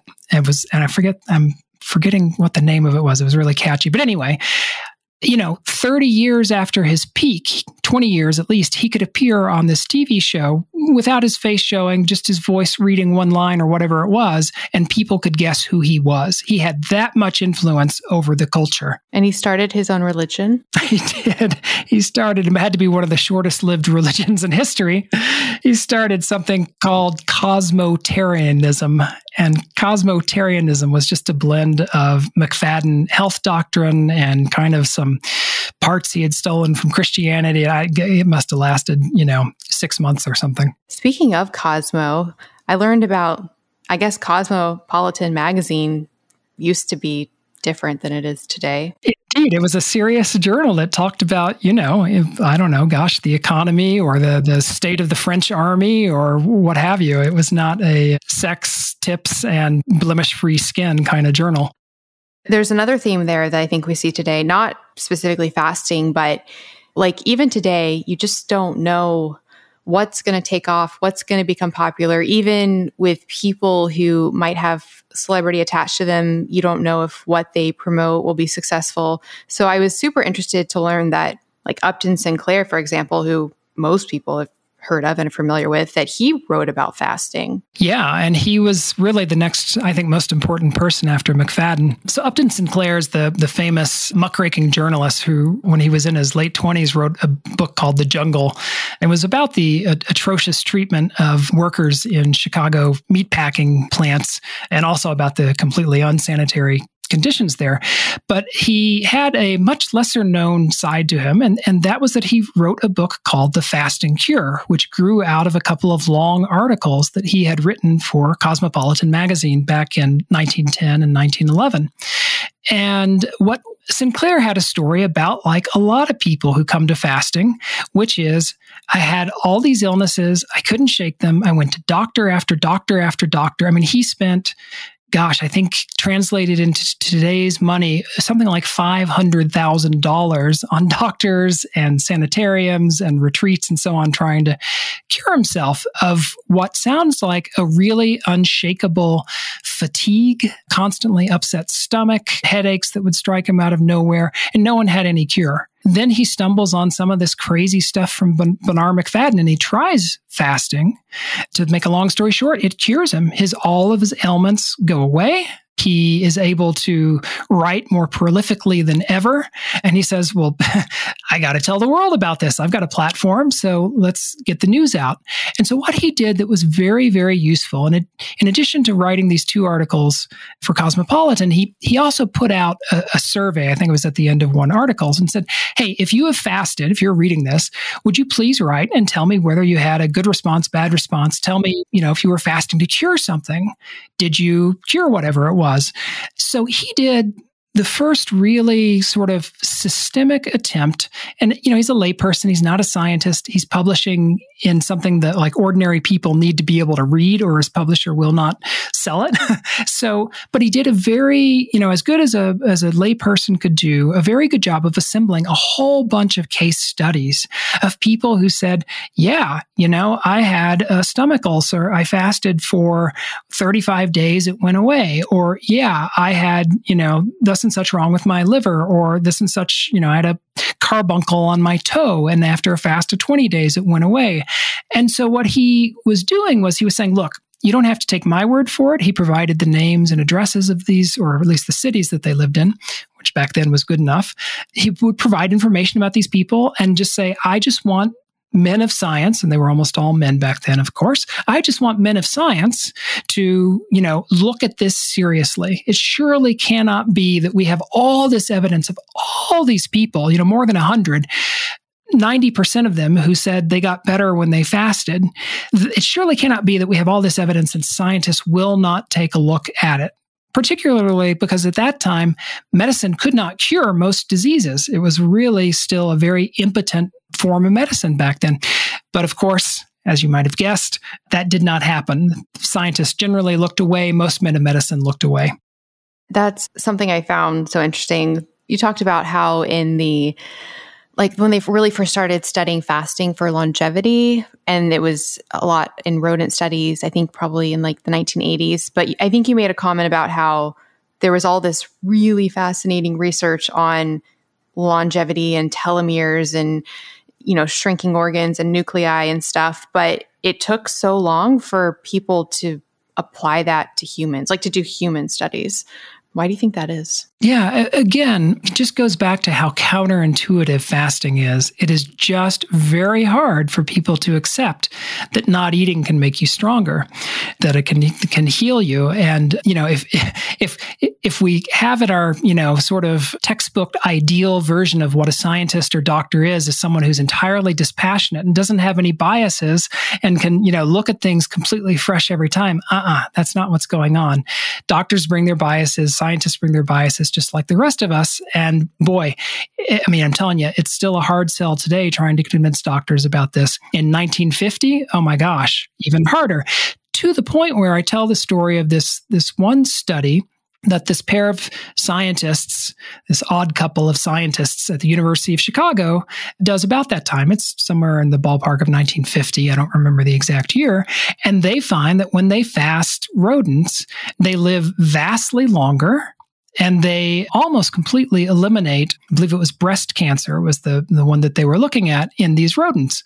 And they had various groups of rodents, and I'm saying rodents because I don't remember off the top of my head whether it's mice or rats, but they had various groups. And one they fasted every other day. One they fasted, the other group they fasted, every second day, and another group they fasted every third day. And then there was a control group that ate normally. Well, the one that did the best was the one that fasted the most. All right. But it turns out that those mice ended up being much smaller. They didn't grow to full size. Now, we now have the science to know that that's because our growth hormones and our growth mechanisms are intricately involved in our longevity markers. And you can sort of, grow more slowly and be smaller and live longer, or you can, grow fully and, eat as much as you want and stimulate your growth hormones and not live as long, seems to be the message. But they didn't know that then. So what did they see? They saw, well, hey, look, fasting seems to be it certainly makes these guys live longer, almost practically eliminates one of the most dreaded forms of cancer. But guess what? There's a problem here. They don't grow to full size. And they could not reconcile that. They could not recommend to people, hey, we might have a cure for cancer here or something close to it. But you're not going to be as huge and big and vigorous and so on as you might be. So they played down their own finding and played up one of the, other lesser fasting groups who fasted less often and got fewer benefits and so on, because you wouldn't be hale and hearty and strapping if I'm like, I would trade 2 inches for 20 years of life. It's not even a question for me, but it's a very, very difficult thing for people to accept. Again, just another aspect of it being so very counterintuitive. It's also similar to this idea about the assumptions that they make on the findings and what people would want or are willing or not willing to do.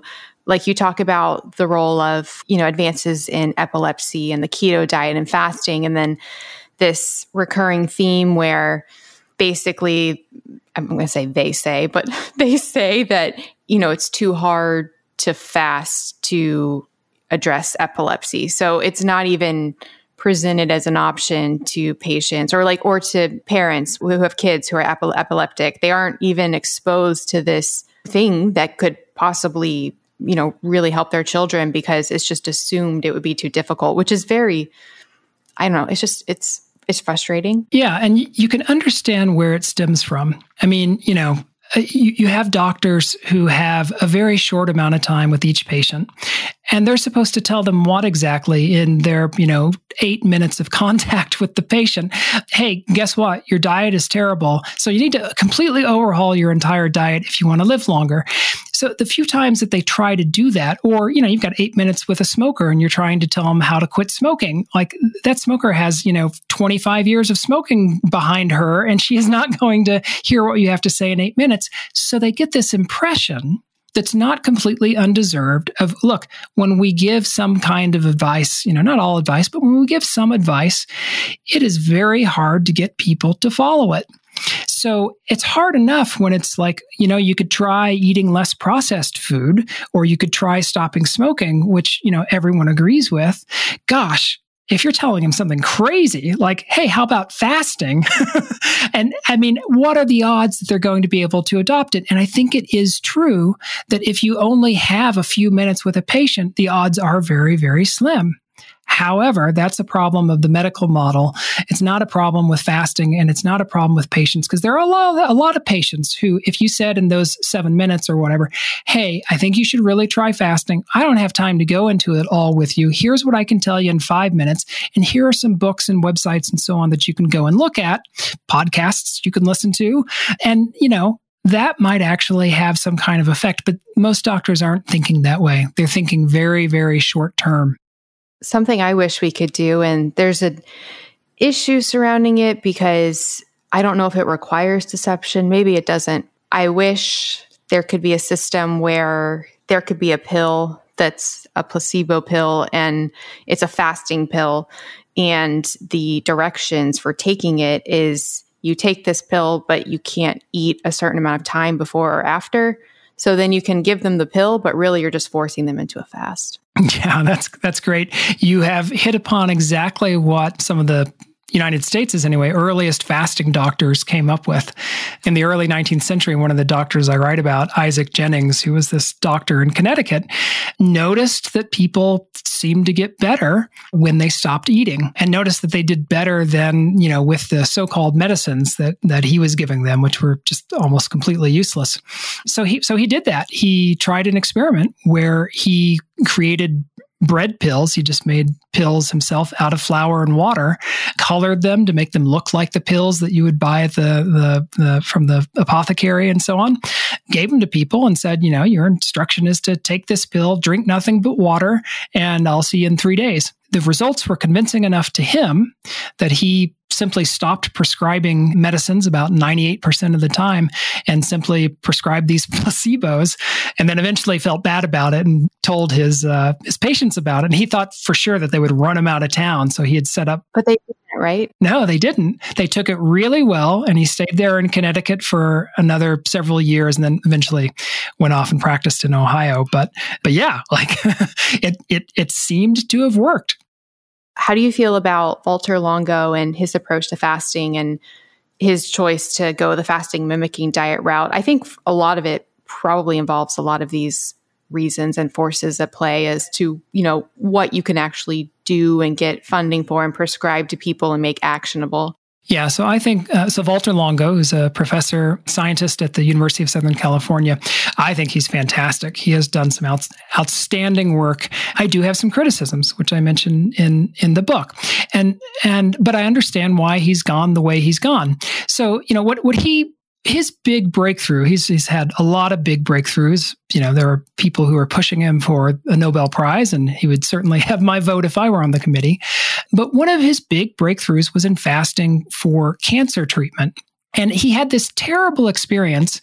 So what he basically found is the fasting can weaken cancer cells, and it can protect healthy cells. So it weakens the cancer by starving it of its preferred fuel, glucose, and shutting down the growth factors that cancer hijacks to spread and divide, and increasing the immune cell activity of these cells that go around and zap our cancer cells. Meanwhile, the healthy cells sort of bunker down. They go into a protect and repair mode. So when you give chemo or radiation, and you fast people during that, the healthy cells either ignore it, or if they get dinged up a little bit, they're great at making repairs. So in human trials, he found that people had less nausea, less vomiting, less headache, less fatigue if they fasted during their chemotherapy. We know that's for sure in humans. And then in mice, what he has seen is that the cancer cells that are weakened, more of them are killed by the chemo or the radiation, so more of it dies. And because the healthy cells are protected, you can ratchet up the chemo and the radiation, you can kill more of the cancer. And there are human trials going on now to see if that part of, killing more cancer is also true in humans. We know that the protecting you from chemo side effects is true in humans. Okay, so I go into all that to say, that's amazing, right? He has found a way to make chemotherapy less miserable and to make it more potent. So he takes his findings, which at that point had been in mice, to oncologists at, these various hospitals that participate in research studies all over the country, and says, hey, would you enroll your patients in my fasting trial? Here's what I got. It seems extremely promising. And, it should have taken him about 2 years to get all the people, do the trial, get the data written up and all that. It took him like 5 years. And the main reason was because oncologists said no. Many of them just wouldn't take calls from his lab because they thought this was just sheer quackery. They didn't want their patients fasting because patients lose weight on chemotherapy. And so they were afraid that they were going to get too skinny. Okay, that makes total sense. What Longo told them was like, look, in my mice and in these human anecdotes that we have, people actually don't lose much weight because they're not as nauseated from the chemo. But even the ones who lose weight, they gain it right back in like 2 or 3 days when they refeed. This is not a problem. But oncologists could not hear it. And so Longo decides, crap, fasting is just a dead end. I'm not going to spend my whole career beating my head against the wall. I'm going to instead try to see if we can come up with a diet that mimics fasting. I'm sure you've discussed this on your podcast more than once, but so his fasting mimicking diet, he actually came up with two, one for kind of more healthy people to use and one for chemo patients to use. Oncologists have in fact proven much more willing to use that. And for that matter, for the, healthier people who don't have cancer, but maybe they have pre-diabetes or high blood pressure or whatever, other doctors have been very excited to do that. They say, so we can give our patient a little bit of food and still get most of the benefits of fasting. Probably not all of them, but most of the benefits. Great. So that's really good. I think that's fantastic. Here's the problem. My problem is that in a world where science weren't controlled by what you can sell and instead was controlled by what's best for the patient, we would have trials that put the fasting mimicking diet head to head against water-only fasting, right? And we would see which one does best. And then people could have a choice. Look, not everyone wants to fast, even when threatened with death from cancer. But if you knew, let's just speculate here, that if you did the fasting mimicking diet during your chemo for your cancer, your odds of survival, jumped from, 3 years to, 15 years. But if you did water only fasting, they jumped from 3 years to 25 years. Well, you could make an educated choice about what you wanted to do. Unfortunately, no one's going to pay for a randomized controlled trial to compare fasting with a fasting mimicking diet because you just can't make much money off of fasting. Fasting mimicking diet is something you can sell. They go for about $200 or so for a 5-day package. It's not like a ton of money, but that's money that investors can invest in. And so we're getting trials on the fasting mimicking diet, which are great, but they're not being compared for the most part, maybe at all, to fasting, which I think is a real shame. I would hypothesize if they suspected that the fasting mimicking diet would outperform fasting, that they might. Yeah, I mean, absolutely. What is their incentive to prove that there might be something better out there than the FMD, right? Yeah. Have you done Prolon? I have not. I've been curious about it, but I have never done it. I ordered it. I was going to do it. It was a no-go for me. When I'm just doing water fasting, not eating, I'm good. But having to eat a tiny, small amount of food, it just makes me ravenous. So I think I tried one day. I was like, nope. Yeah, people tell me that you get used to it, but yeah, I have wondered the same thing as to what it does for your hunger. It doesn't seem likely to be great. On the other hand, it's only 4 or 5 days. Have you watched? Was it Gwyneth Paltrow's Goop Lab on Netflix? I have not watched it. She has an episode. One episode is with Dr. Walter Longo, and she does Prolon. And then one episode, was it the same episode? I think she also interviews Dr. Alan Goldhammer, I think. So fasting clinics today, what was your experience at True North Health Center like? Yeah, so True North in Santa Rosa, California, which is about an hour north of San Francisco, is America's oldest and largest fasting clinic. There are only 3 in the entire country, and the other 2 are, kind of sole practitioners, or in one case, a husband and wife team who see, a handful of patients a year. At True North, they've got 70 rooms. They're seeing 1,500 people, inpatient who are coming there to fast or to eat a vastly reduced diet all year long. So they have an enormous amount of experience. I will say as positive and glowing things about Alan Goldhammer as I said about Walter Longo. He has been a pioneer. He, for the longest time, was the only place you could fast under medical supervision in the United States. He kept fasting alive in this country when, at a time when it probably should have died, but for his persistence. And best of all is that unlike previous fasting doctors, Herbert Shelton, who did an awful lot of good, a fasting doctor of the 20th century, the most prominent American fasting doctor until Goldhammer, Shelton was not very scientific and didn't have much interest in having anything to do with science because researchers had so strongly rejected everything that he, practiced and preached. So what Alan Goldhammer said, however, was very early on in his career, he's been fasting people since 1984. I think he's 62 or 3 now. He said, look, if fasting is ever to achieve widespread acceptance, we have to put it on a scientific basis. And so from very early on, he was collecting data from his patients about how they improved on fasting. And he eventually, probably about 15 years ago or so, founded a foundation to undertake research on fasting. And what he'll tell you is, if you go to True North, he'll say, this looks like a fasting clinic, but in fact, what we are is a research center disguised as a fasting clinic. And he keeps the rates there extremely low so that he can get people who will come and fast long enough to get well. And he has, for the last 20 years, been publishing little by little more each year, these scientific studies that document and validate some of the reversals of disease that he and his staff have achieved through fasting. Doesn't he have the largest documented drop in blood pressure? Yeah, that's truly if you want both a very heartening and very sad, snapshot of fasting and science today, it's that. So yeah, his first study was one that he co-wrote with T. Colin Campbell, who's the author of the China study, a very respected Cornell biochemist, nutritional biochemist. What they found in Goldhammer's data, so what they did was they took, I believe it was 174 consecutive patients. There was no cherry picking. Every patient who walked in the door at True North who had high blood pressure and fasted was enrolled in this study. And what they found was every single one of those people on high blood pressure, their blood pressure dropped remarkably. All of them were able to go off their high blood pressure medication if they were on it. And those who had the worst high blood pressure did the best. Those in stage 3 hypertension had a drop of 60 points in their systolic pressure. That's the top number, 60.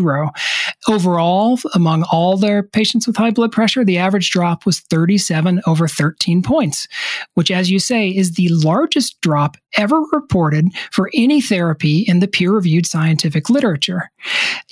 An anti-hypertension pill, doctors are happy you get a 10-point drop. So these drops of, on average, 37 points, that's just completely off the charts. The need for this is dire because we have, what is it? I think it's 500,000 Americans every year are going to die of at least high blood pressure being one of the contributing causes to their death, and sometimes the cause outright. Half of all Americans get high blood pressure, American adults, and I think it's like 3/4 of us by the time we're in our 70s. And the American Heart Association says still to this day that there's no cure. Yet we have studies going back more than 20 years showing that in fact you can completely reverse high blood pressure. And one of the great contributions of Alan Goldhammer was, so scientists have known sort of casually for about the last, 80 or 90, maybe 100 years, that you could reverse high blood pressure when you fast. However, when people go back to eating, their high blood pressure always went back up. So it was kind of thought of as a party trick or something. But what Goldhammer did was what a bunch of other fasting doctors did, which was just to ask the simple question, well, if the disease goes away when we take the food away, was there maybe something in the food that was contributing to the disease? And like so many other doctors, fasting doctors throughout history, he read the science and experimented with what kept his, patients' diseases away. And he settled on a practically unprocessed, certainly minimally processed vegan diet. It's so unprocessed, he doesn't even use added oil, salt, or sugar. But by doing this, he did something that no previous doctor had ever achieved, which was keeping his patients' high blood pressure away when they went back to eating. So we have what seems to be a cure for high blood pressure. There have been multiple follow-up studies that Goldhammer has done. The most recent one was done with a researcher at the Mayo Clinic. So, and it was published in a fairly, well-recognized and prestigious journal. The catch is these studies are not randomized controlled trials. Now, you could conduct a randomized controlled trial. I don't think you'd find anything different. I think you'd find the exact same thing. There's almost nothing in these studies that suggests that these are anything other than legitimate findings. But you can't be 100% certain with something like this unless you do an RCT. The problem is those are extremely expensive to conduct. And so True North hasn't conducted any randomized controlled trials because they can't afford them. The government's not giving money to people like True North to do fasting research. And of course, who else is funding it? Big pharma, big medical device companies, so on.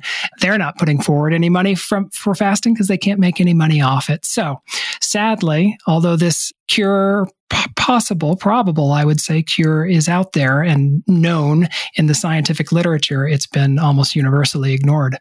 Hi, friends. Okay, so I'm a little bit embarrassed because I've been talking for so long about red light and near-infrared therapy, which is so important. However, I kind of left out something really important about light. So as you guys know, I've been talking about red light and near-infrared for so long. And at the same time, during the day, I was using a bright, sad light. So it's those white lights that help with waking you up, help with your circadian rhythm. They're used to combat mood issues and depression. So I have a really bright white one of those at my desk. A few things about that. I knew it helped wake me up and kept me stimulated, but I wasn't sure if it had any detrimental effects using it. And then two, I was also wondering if by just focusing on red and near-infrared light, was I somehow missing something in the full spectrum of light? Guess what?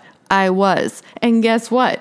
I found the solution. And guess what? I have a discount for you guys. So the founder of a company called Soulshine reached out to me and he was like, do you know about the importance of full spectrum light? And I was like, you know what? I've been wondering about this for quite a while. Please educate me. Oh my goodness. This man blew my mind. I talk a lot about the problems of blue light. That said, we evolved in natural full spectrum sunlight that our genes are programmed to respond to. And today, we do not spend enough time in that light. A lot of us don't go outside, and we're overexposed to blue light. It's a problem. And then to make things even more problematic, the common sad lights that I was talking about that are bright white, they actually do not contain the full spectrum light. They filter out certain wavelengths, and they're high in blue light. So just like I thought, it was not doing my health many services. There is only one company I have found, or I guess that found me, that makes a full spectrum white light device. So the Soul light systems include the fullest spectrum of visible and invisible near-infrared light with traces of UV light. Yep, that's right, because you need all of that as well. Don't worry, it's not an exuberant amount that's going to cause a problem. It's just a tiny little dose that your body actually needs.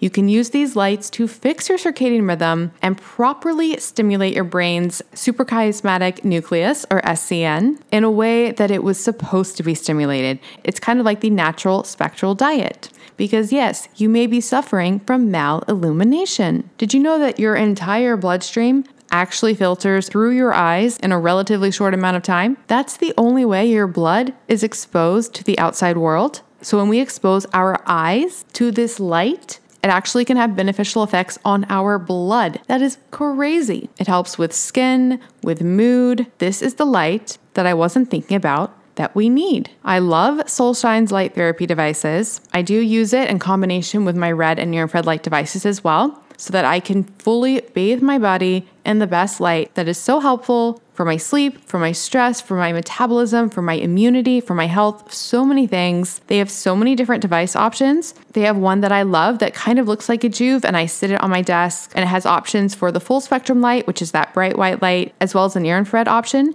So what I do is I do a session of the full spectrum light in the morning, and then I run the near-infrared to help counteract the negative blue light around me. They also have stands with bulbs that you can get. I've been using some of those on my plants. I am just so grateful that Ken at Soulshine found me because I was missing out on such a key aspect of light and I had no idea. And you can get 10% off at melanieavalon.com/soulshine. That's SOLSHINE with the code MelanieAvalon. So melanieavalon.com/soulshine, SOLSHINE with the code MelanieAvalon for 10% off. It's really helped my mood, my energy, my sleep, so many things. I think you guys will love it. So again, go to melanieavalon.com/soulshine, SOLSHINE, and use the coupon code MelanieAvalon to get 10% off site-wide. And we'll put all this information in the show notes.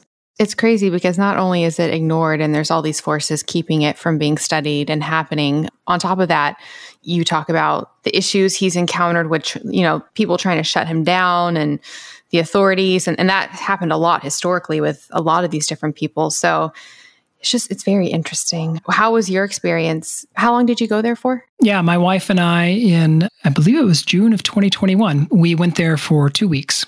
So when you fast at a fasting clinic, they typically will fast you for however many number of days, and then you need to stay there while you refeed, because your refeeding needs to be carefully calibrated and supervised. You stay there half the number of days you fasted. So, I think we fasted 9.5 days and refed for 4.5 days. Yeah, speaking of that, I love how you hacked the German clinic situation didn't you fast before so that you could get a longer fast there? Yeah. So, I went there in part because I was having some health struggles that I, hope to correct. And what almost all fasting doctors have found, for the last, let's say 200 years, is that longer fasts tend to be better than a series of shorter fasts. However, if you don't have the time or you don't have the money, because some of these places can be quite expensive, they say, the next best thing would be to do a shorter fast. So actually, before both of those, before I went to True North and before I went to the Buchinger Wilhelmi Clinic in Germany,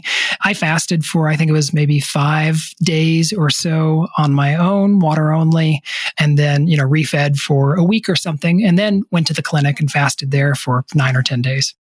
Just speaking of, listeners are going to have to get your book and hear your experience particularly at that German clinic and like with the enemas and colonics and things like that. It's really funny. You tell the story really well, your experience there. So, wow.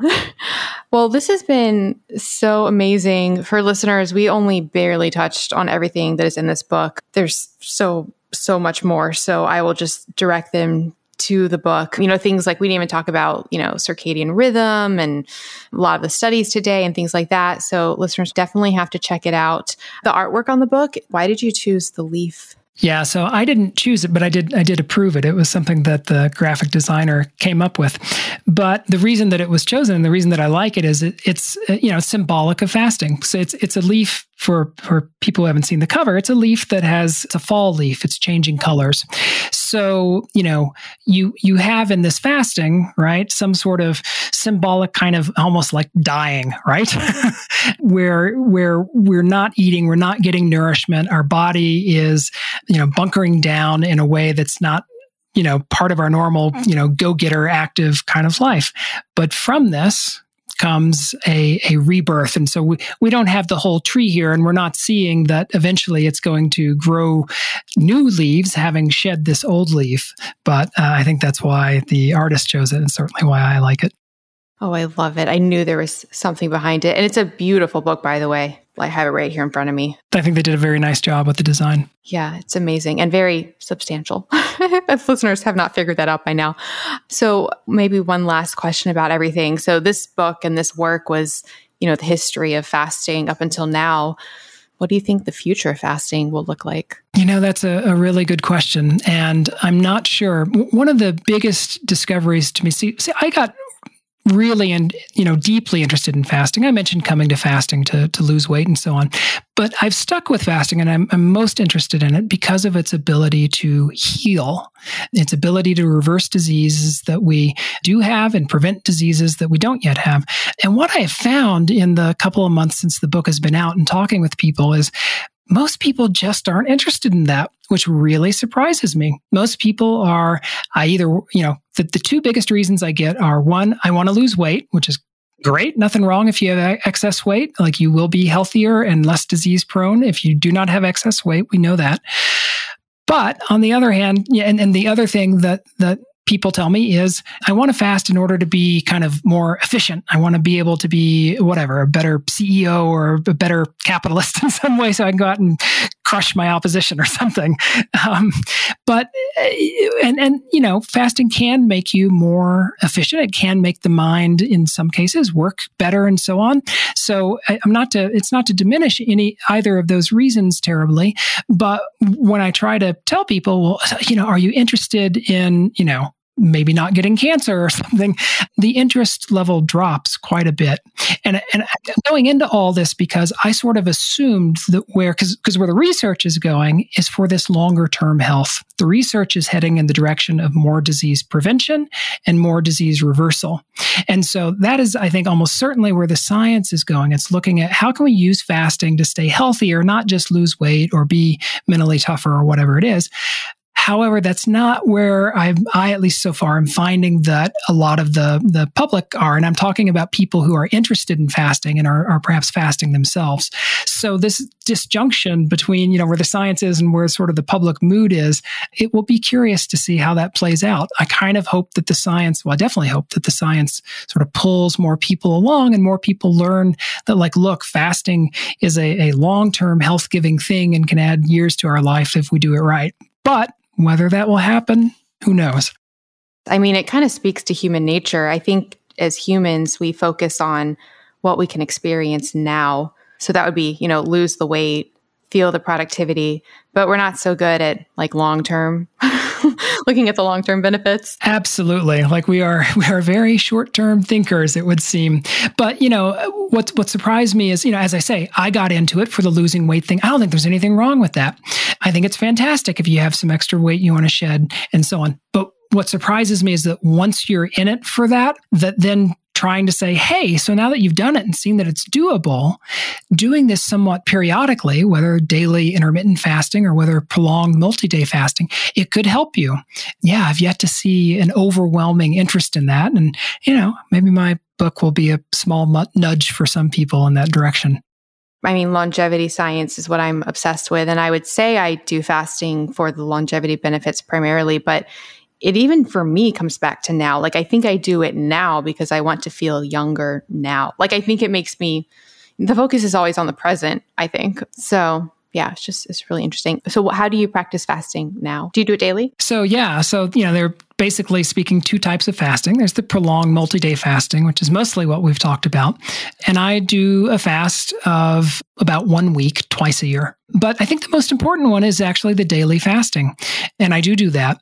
And it was not something that I did before doing the research on this book, but I became extremely interested in it. And, we're probably running out of time here, but I'll just tease your listeners with the surprising thing that the research has found, okay, is about daily fasting. And I mean, just in the last 3-4 years, this is really new stuff.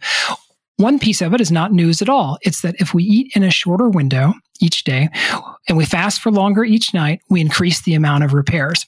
A lot of people know this. That's why you have these 16-8, eating patterns and so on, where you're eating in an 8-hour window and you're fasting for 16 hours a night or whatever. That's great. What a lot of people don't know is they tend to usually do that by skipping breakfast. And then they put all their food in the morning and in the afternoon and the evening. It turns out that our circadian rhythms have just hardwired us. And there is virtually nothing, it seems, that we can do to change this.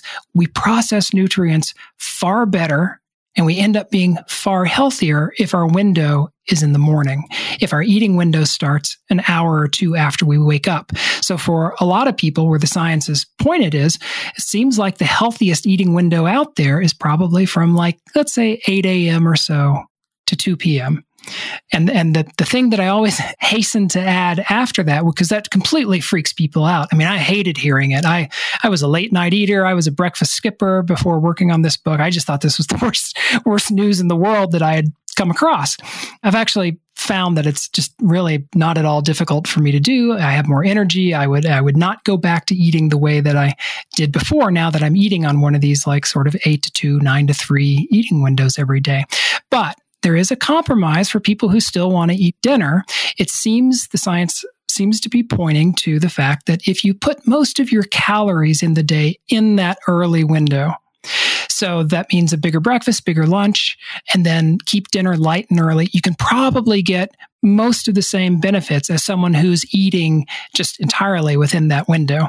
So it turns out that the adage that was coined in the last century, to eat breakfast like a king, lunch like a prince, and dinner like a pauper, actually turns out to be pretty good advice.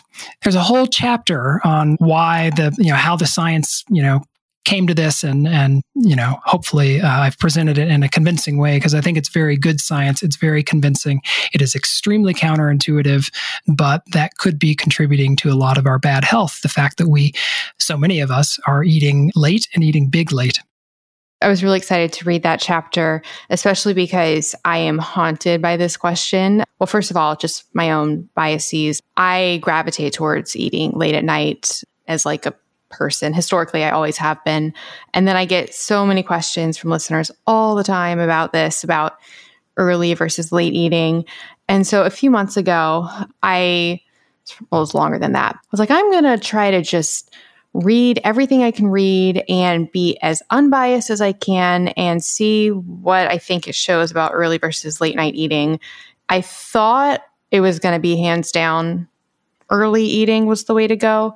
What I felt looking at everything, and I mean, we could talk about this for hours and there's so many studies, but I felt like it, from what I saw, that probably late afternoon to early evening might be the most beneficial window, just hormonally, looking at like the hormonal profiles.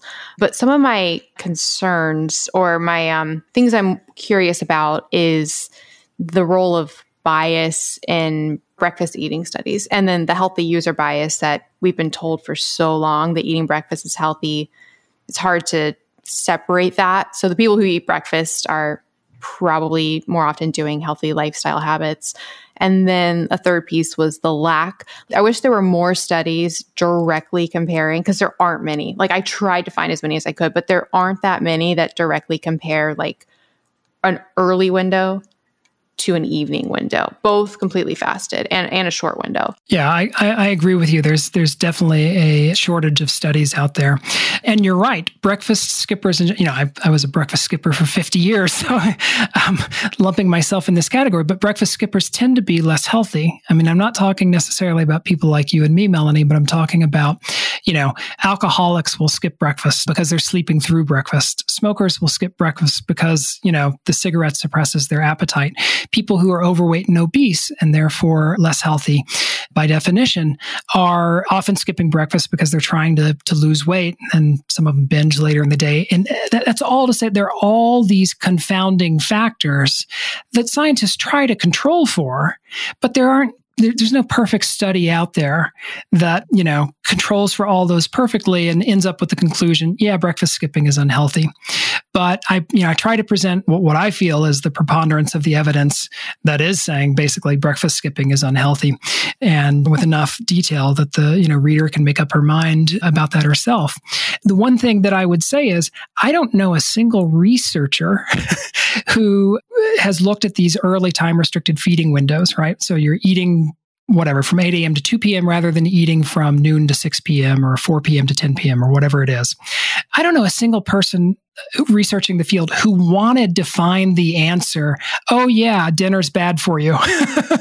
So the fact that they have consistently found this answer, and there aren't like 1,000 studies on here, we're talking a dozen or something, that they've consistently found this with, you're right, there haven't been perfect head-to-heads on all of these, but I think the balance of the evidence has really shifted. And if you go to my website, which is stevehendricks.org, there's a frequently asked questions page. And I focus in that chapter on one really, really very well done study by a researcher at the University of Alabama, Birmingham, named Courtney Peterson. And a question that I've gotten since then is, do you have anything other than just Peterson's studies, or are you just relying on her, 2-3 studies that you talk about in the book? At the time that I wrote about it, I didn't feel that there was a lot of fantastic science out there that was as good as hers that, merited taking up the space. But on my website, on that frequently asked question page, I discussed 3 or 4 other studies. Most of them have taken place in China. They seem to me anyway to be very well conducted and very well controlled. And they do some head-to-head stuff. They're going, if we have someone eating from, let's say, 7 a.m. to, 3 p.m. or something, and then we have another group of people eating from noon to 8 p.m., who does better? And they're tracking, longevity biomarkers, and they're tracking disease biomarkers, everything you would expect, cholesterol and blood sugar and things like that. And it's just, to me anyway, it just reads really overwhelmingly in favor of these morning eating windows. But having said that, the science is still young. Who knows what we'll find? What does seem more and more clear, though, is when they compare to really late eating windows, like the one meal a day just being dinner, so you're eating, from let's say 6 to 8 p.m. or something, those really seem not to pan out on a great many of the longevity markers. So you might look into some of those and see what you think. Shoot me an email. Tell me if you agree or disagree. Just some brief comments. One, I think you did a really excellent job of, like you said, like laying out all of these different studies and acknowledging when there are conflicting findings. It was a very, very valuable chapter, and I think everybody should read it. And I know, so like what I do, I don't think that's ideal at all. Like I wish I wasn't like this. I do think though, if it's between like eating all day, like if you are a late night eater and you had to choose between eating all day or having a late night window, I mean, I know you had the Macfadden study that compared like a 5 to 9 window to an all day eating and didn't seem to find benefits. But I think what I'm trying to say is I think finding the fasting window that you can stick to and do consistently might outweigh forcing yourself into a different eating window that is not as enjoyable or like that you can't stick to as easily because it's not what you thrive on. Yeah, I think, we don't have enough studies to say for sure, but I think what you're proposing there is entirely possible. It could be it's healthier to do, a long fast each night but eat in the morning and early afternoon. But compared to eating all day, it may in fact, be pretty healthy by comparison to do what you're talking about doing. So that's entirely possible. I don't think we have, enough research to, prove it or disprove it. The one thing that I will say is, again, I was one of these people who, my favorite country in the world is countries in the world are like to visit are Spain and Italy. And that's because they eat and drink till all hours of the night, right? That's my preferred lifestyle. I have always been a nighttime person. I did not want to make this change, but I thought I would make the experiment. And I was just stunned. In like 3 days, all of a sudden, this 50-year-old habit of mine of eating dinner, at night and eating well late into the night with bedtime snacks and so on, it just vanished. It just absolutely went away, as though my body had been, as I say in the book, sort of waiting for me to do this all along. It just felt so natural. And the research shows, if that is in fact something like what's going on, it's probably because I'm eating now more in sync with what my circadian rhythms are asking me to do. So, the one thing I would say is, try it for a week, see what you think. If you get a week where you can do it, try admitting it, try playing with it. And you're right, like different people will come to different conclusions and they'll have different things that they feel comfortable with and different things that they can do with their work schedule and not do. But, you might just experiment with shifting some of your calories earlier in the day and see what you think yourself. I am all about self-experimentation and finding what works for you.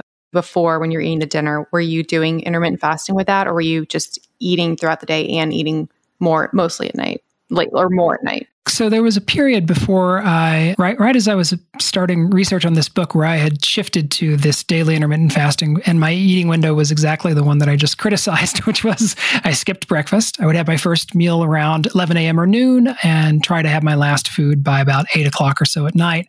And I'd say the calories were about evenly divided between, sort of lunchtime and dinner time. Okay, gotcha. Yeah. So, well, listeners, get the book. Read it, read all the chapters, and I can't wait to hear what people think.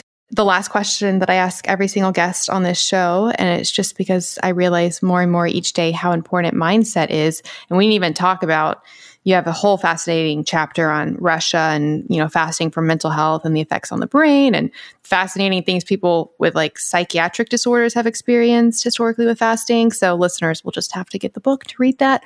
But what is something that you're grateful for? Oh, well, as we're recording this, Thanksgiving has just happened. And more than anything else, I've been thinking over the Thanksgiving long weekend that I am grateful that I have had the opportunity to share this information with people. We didn't talk much about my own health struggles, but I really do credit some of the information that I found in this book with basically having saved my life. And I'm in an awfully privileged, fortunate position that I'm able to write a book and share these ideas and hopefully help some other people the way that some of these ideas helped me. So I'm most grateful at this moment for the opportunity to get to do that.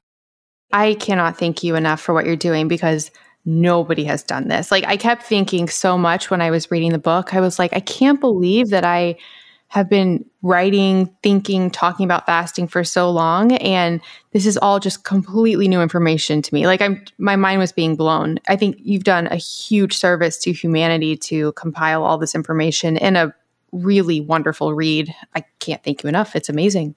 I look forward to your future book. Are you writing one now? No, I'm busy with podcasts. Oh, yes. All the interviews. Which is fantastic. I'm very happy to have them. But no, I've got some ideas floating around in my head, but nothing concrete. Awesome. Well, I will eagerly look forward to your future work, and hopefully we can connect again in the future. And again, thank you so much for everything that you're doing. Oh, yeah. How can people best follow your work? What links? Yeah. So I'm not huge on social media. I am on Instagram. I think it's Steve Hendricks 99 is my handle. But best way to stay in touch is through my website, which is just stevehendricks.org. And as I mentioned, the book is not a prescriptive book. It's not a how-to about fasting, though you can certainly glean a lot of how-to information from it. But so I've gotten a zillion questions about, how do I do this? How do I do that?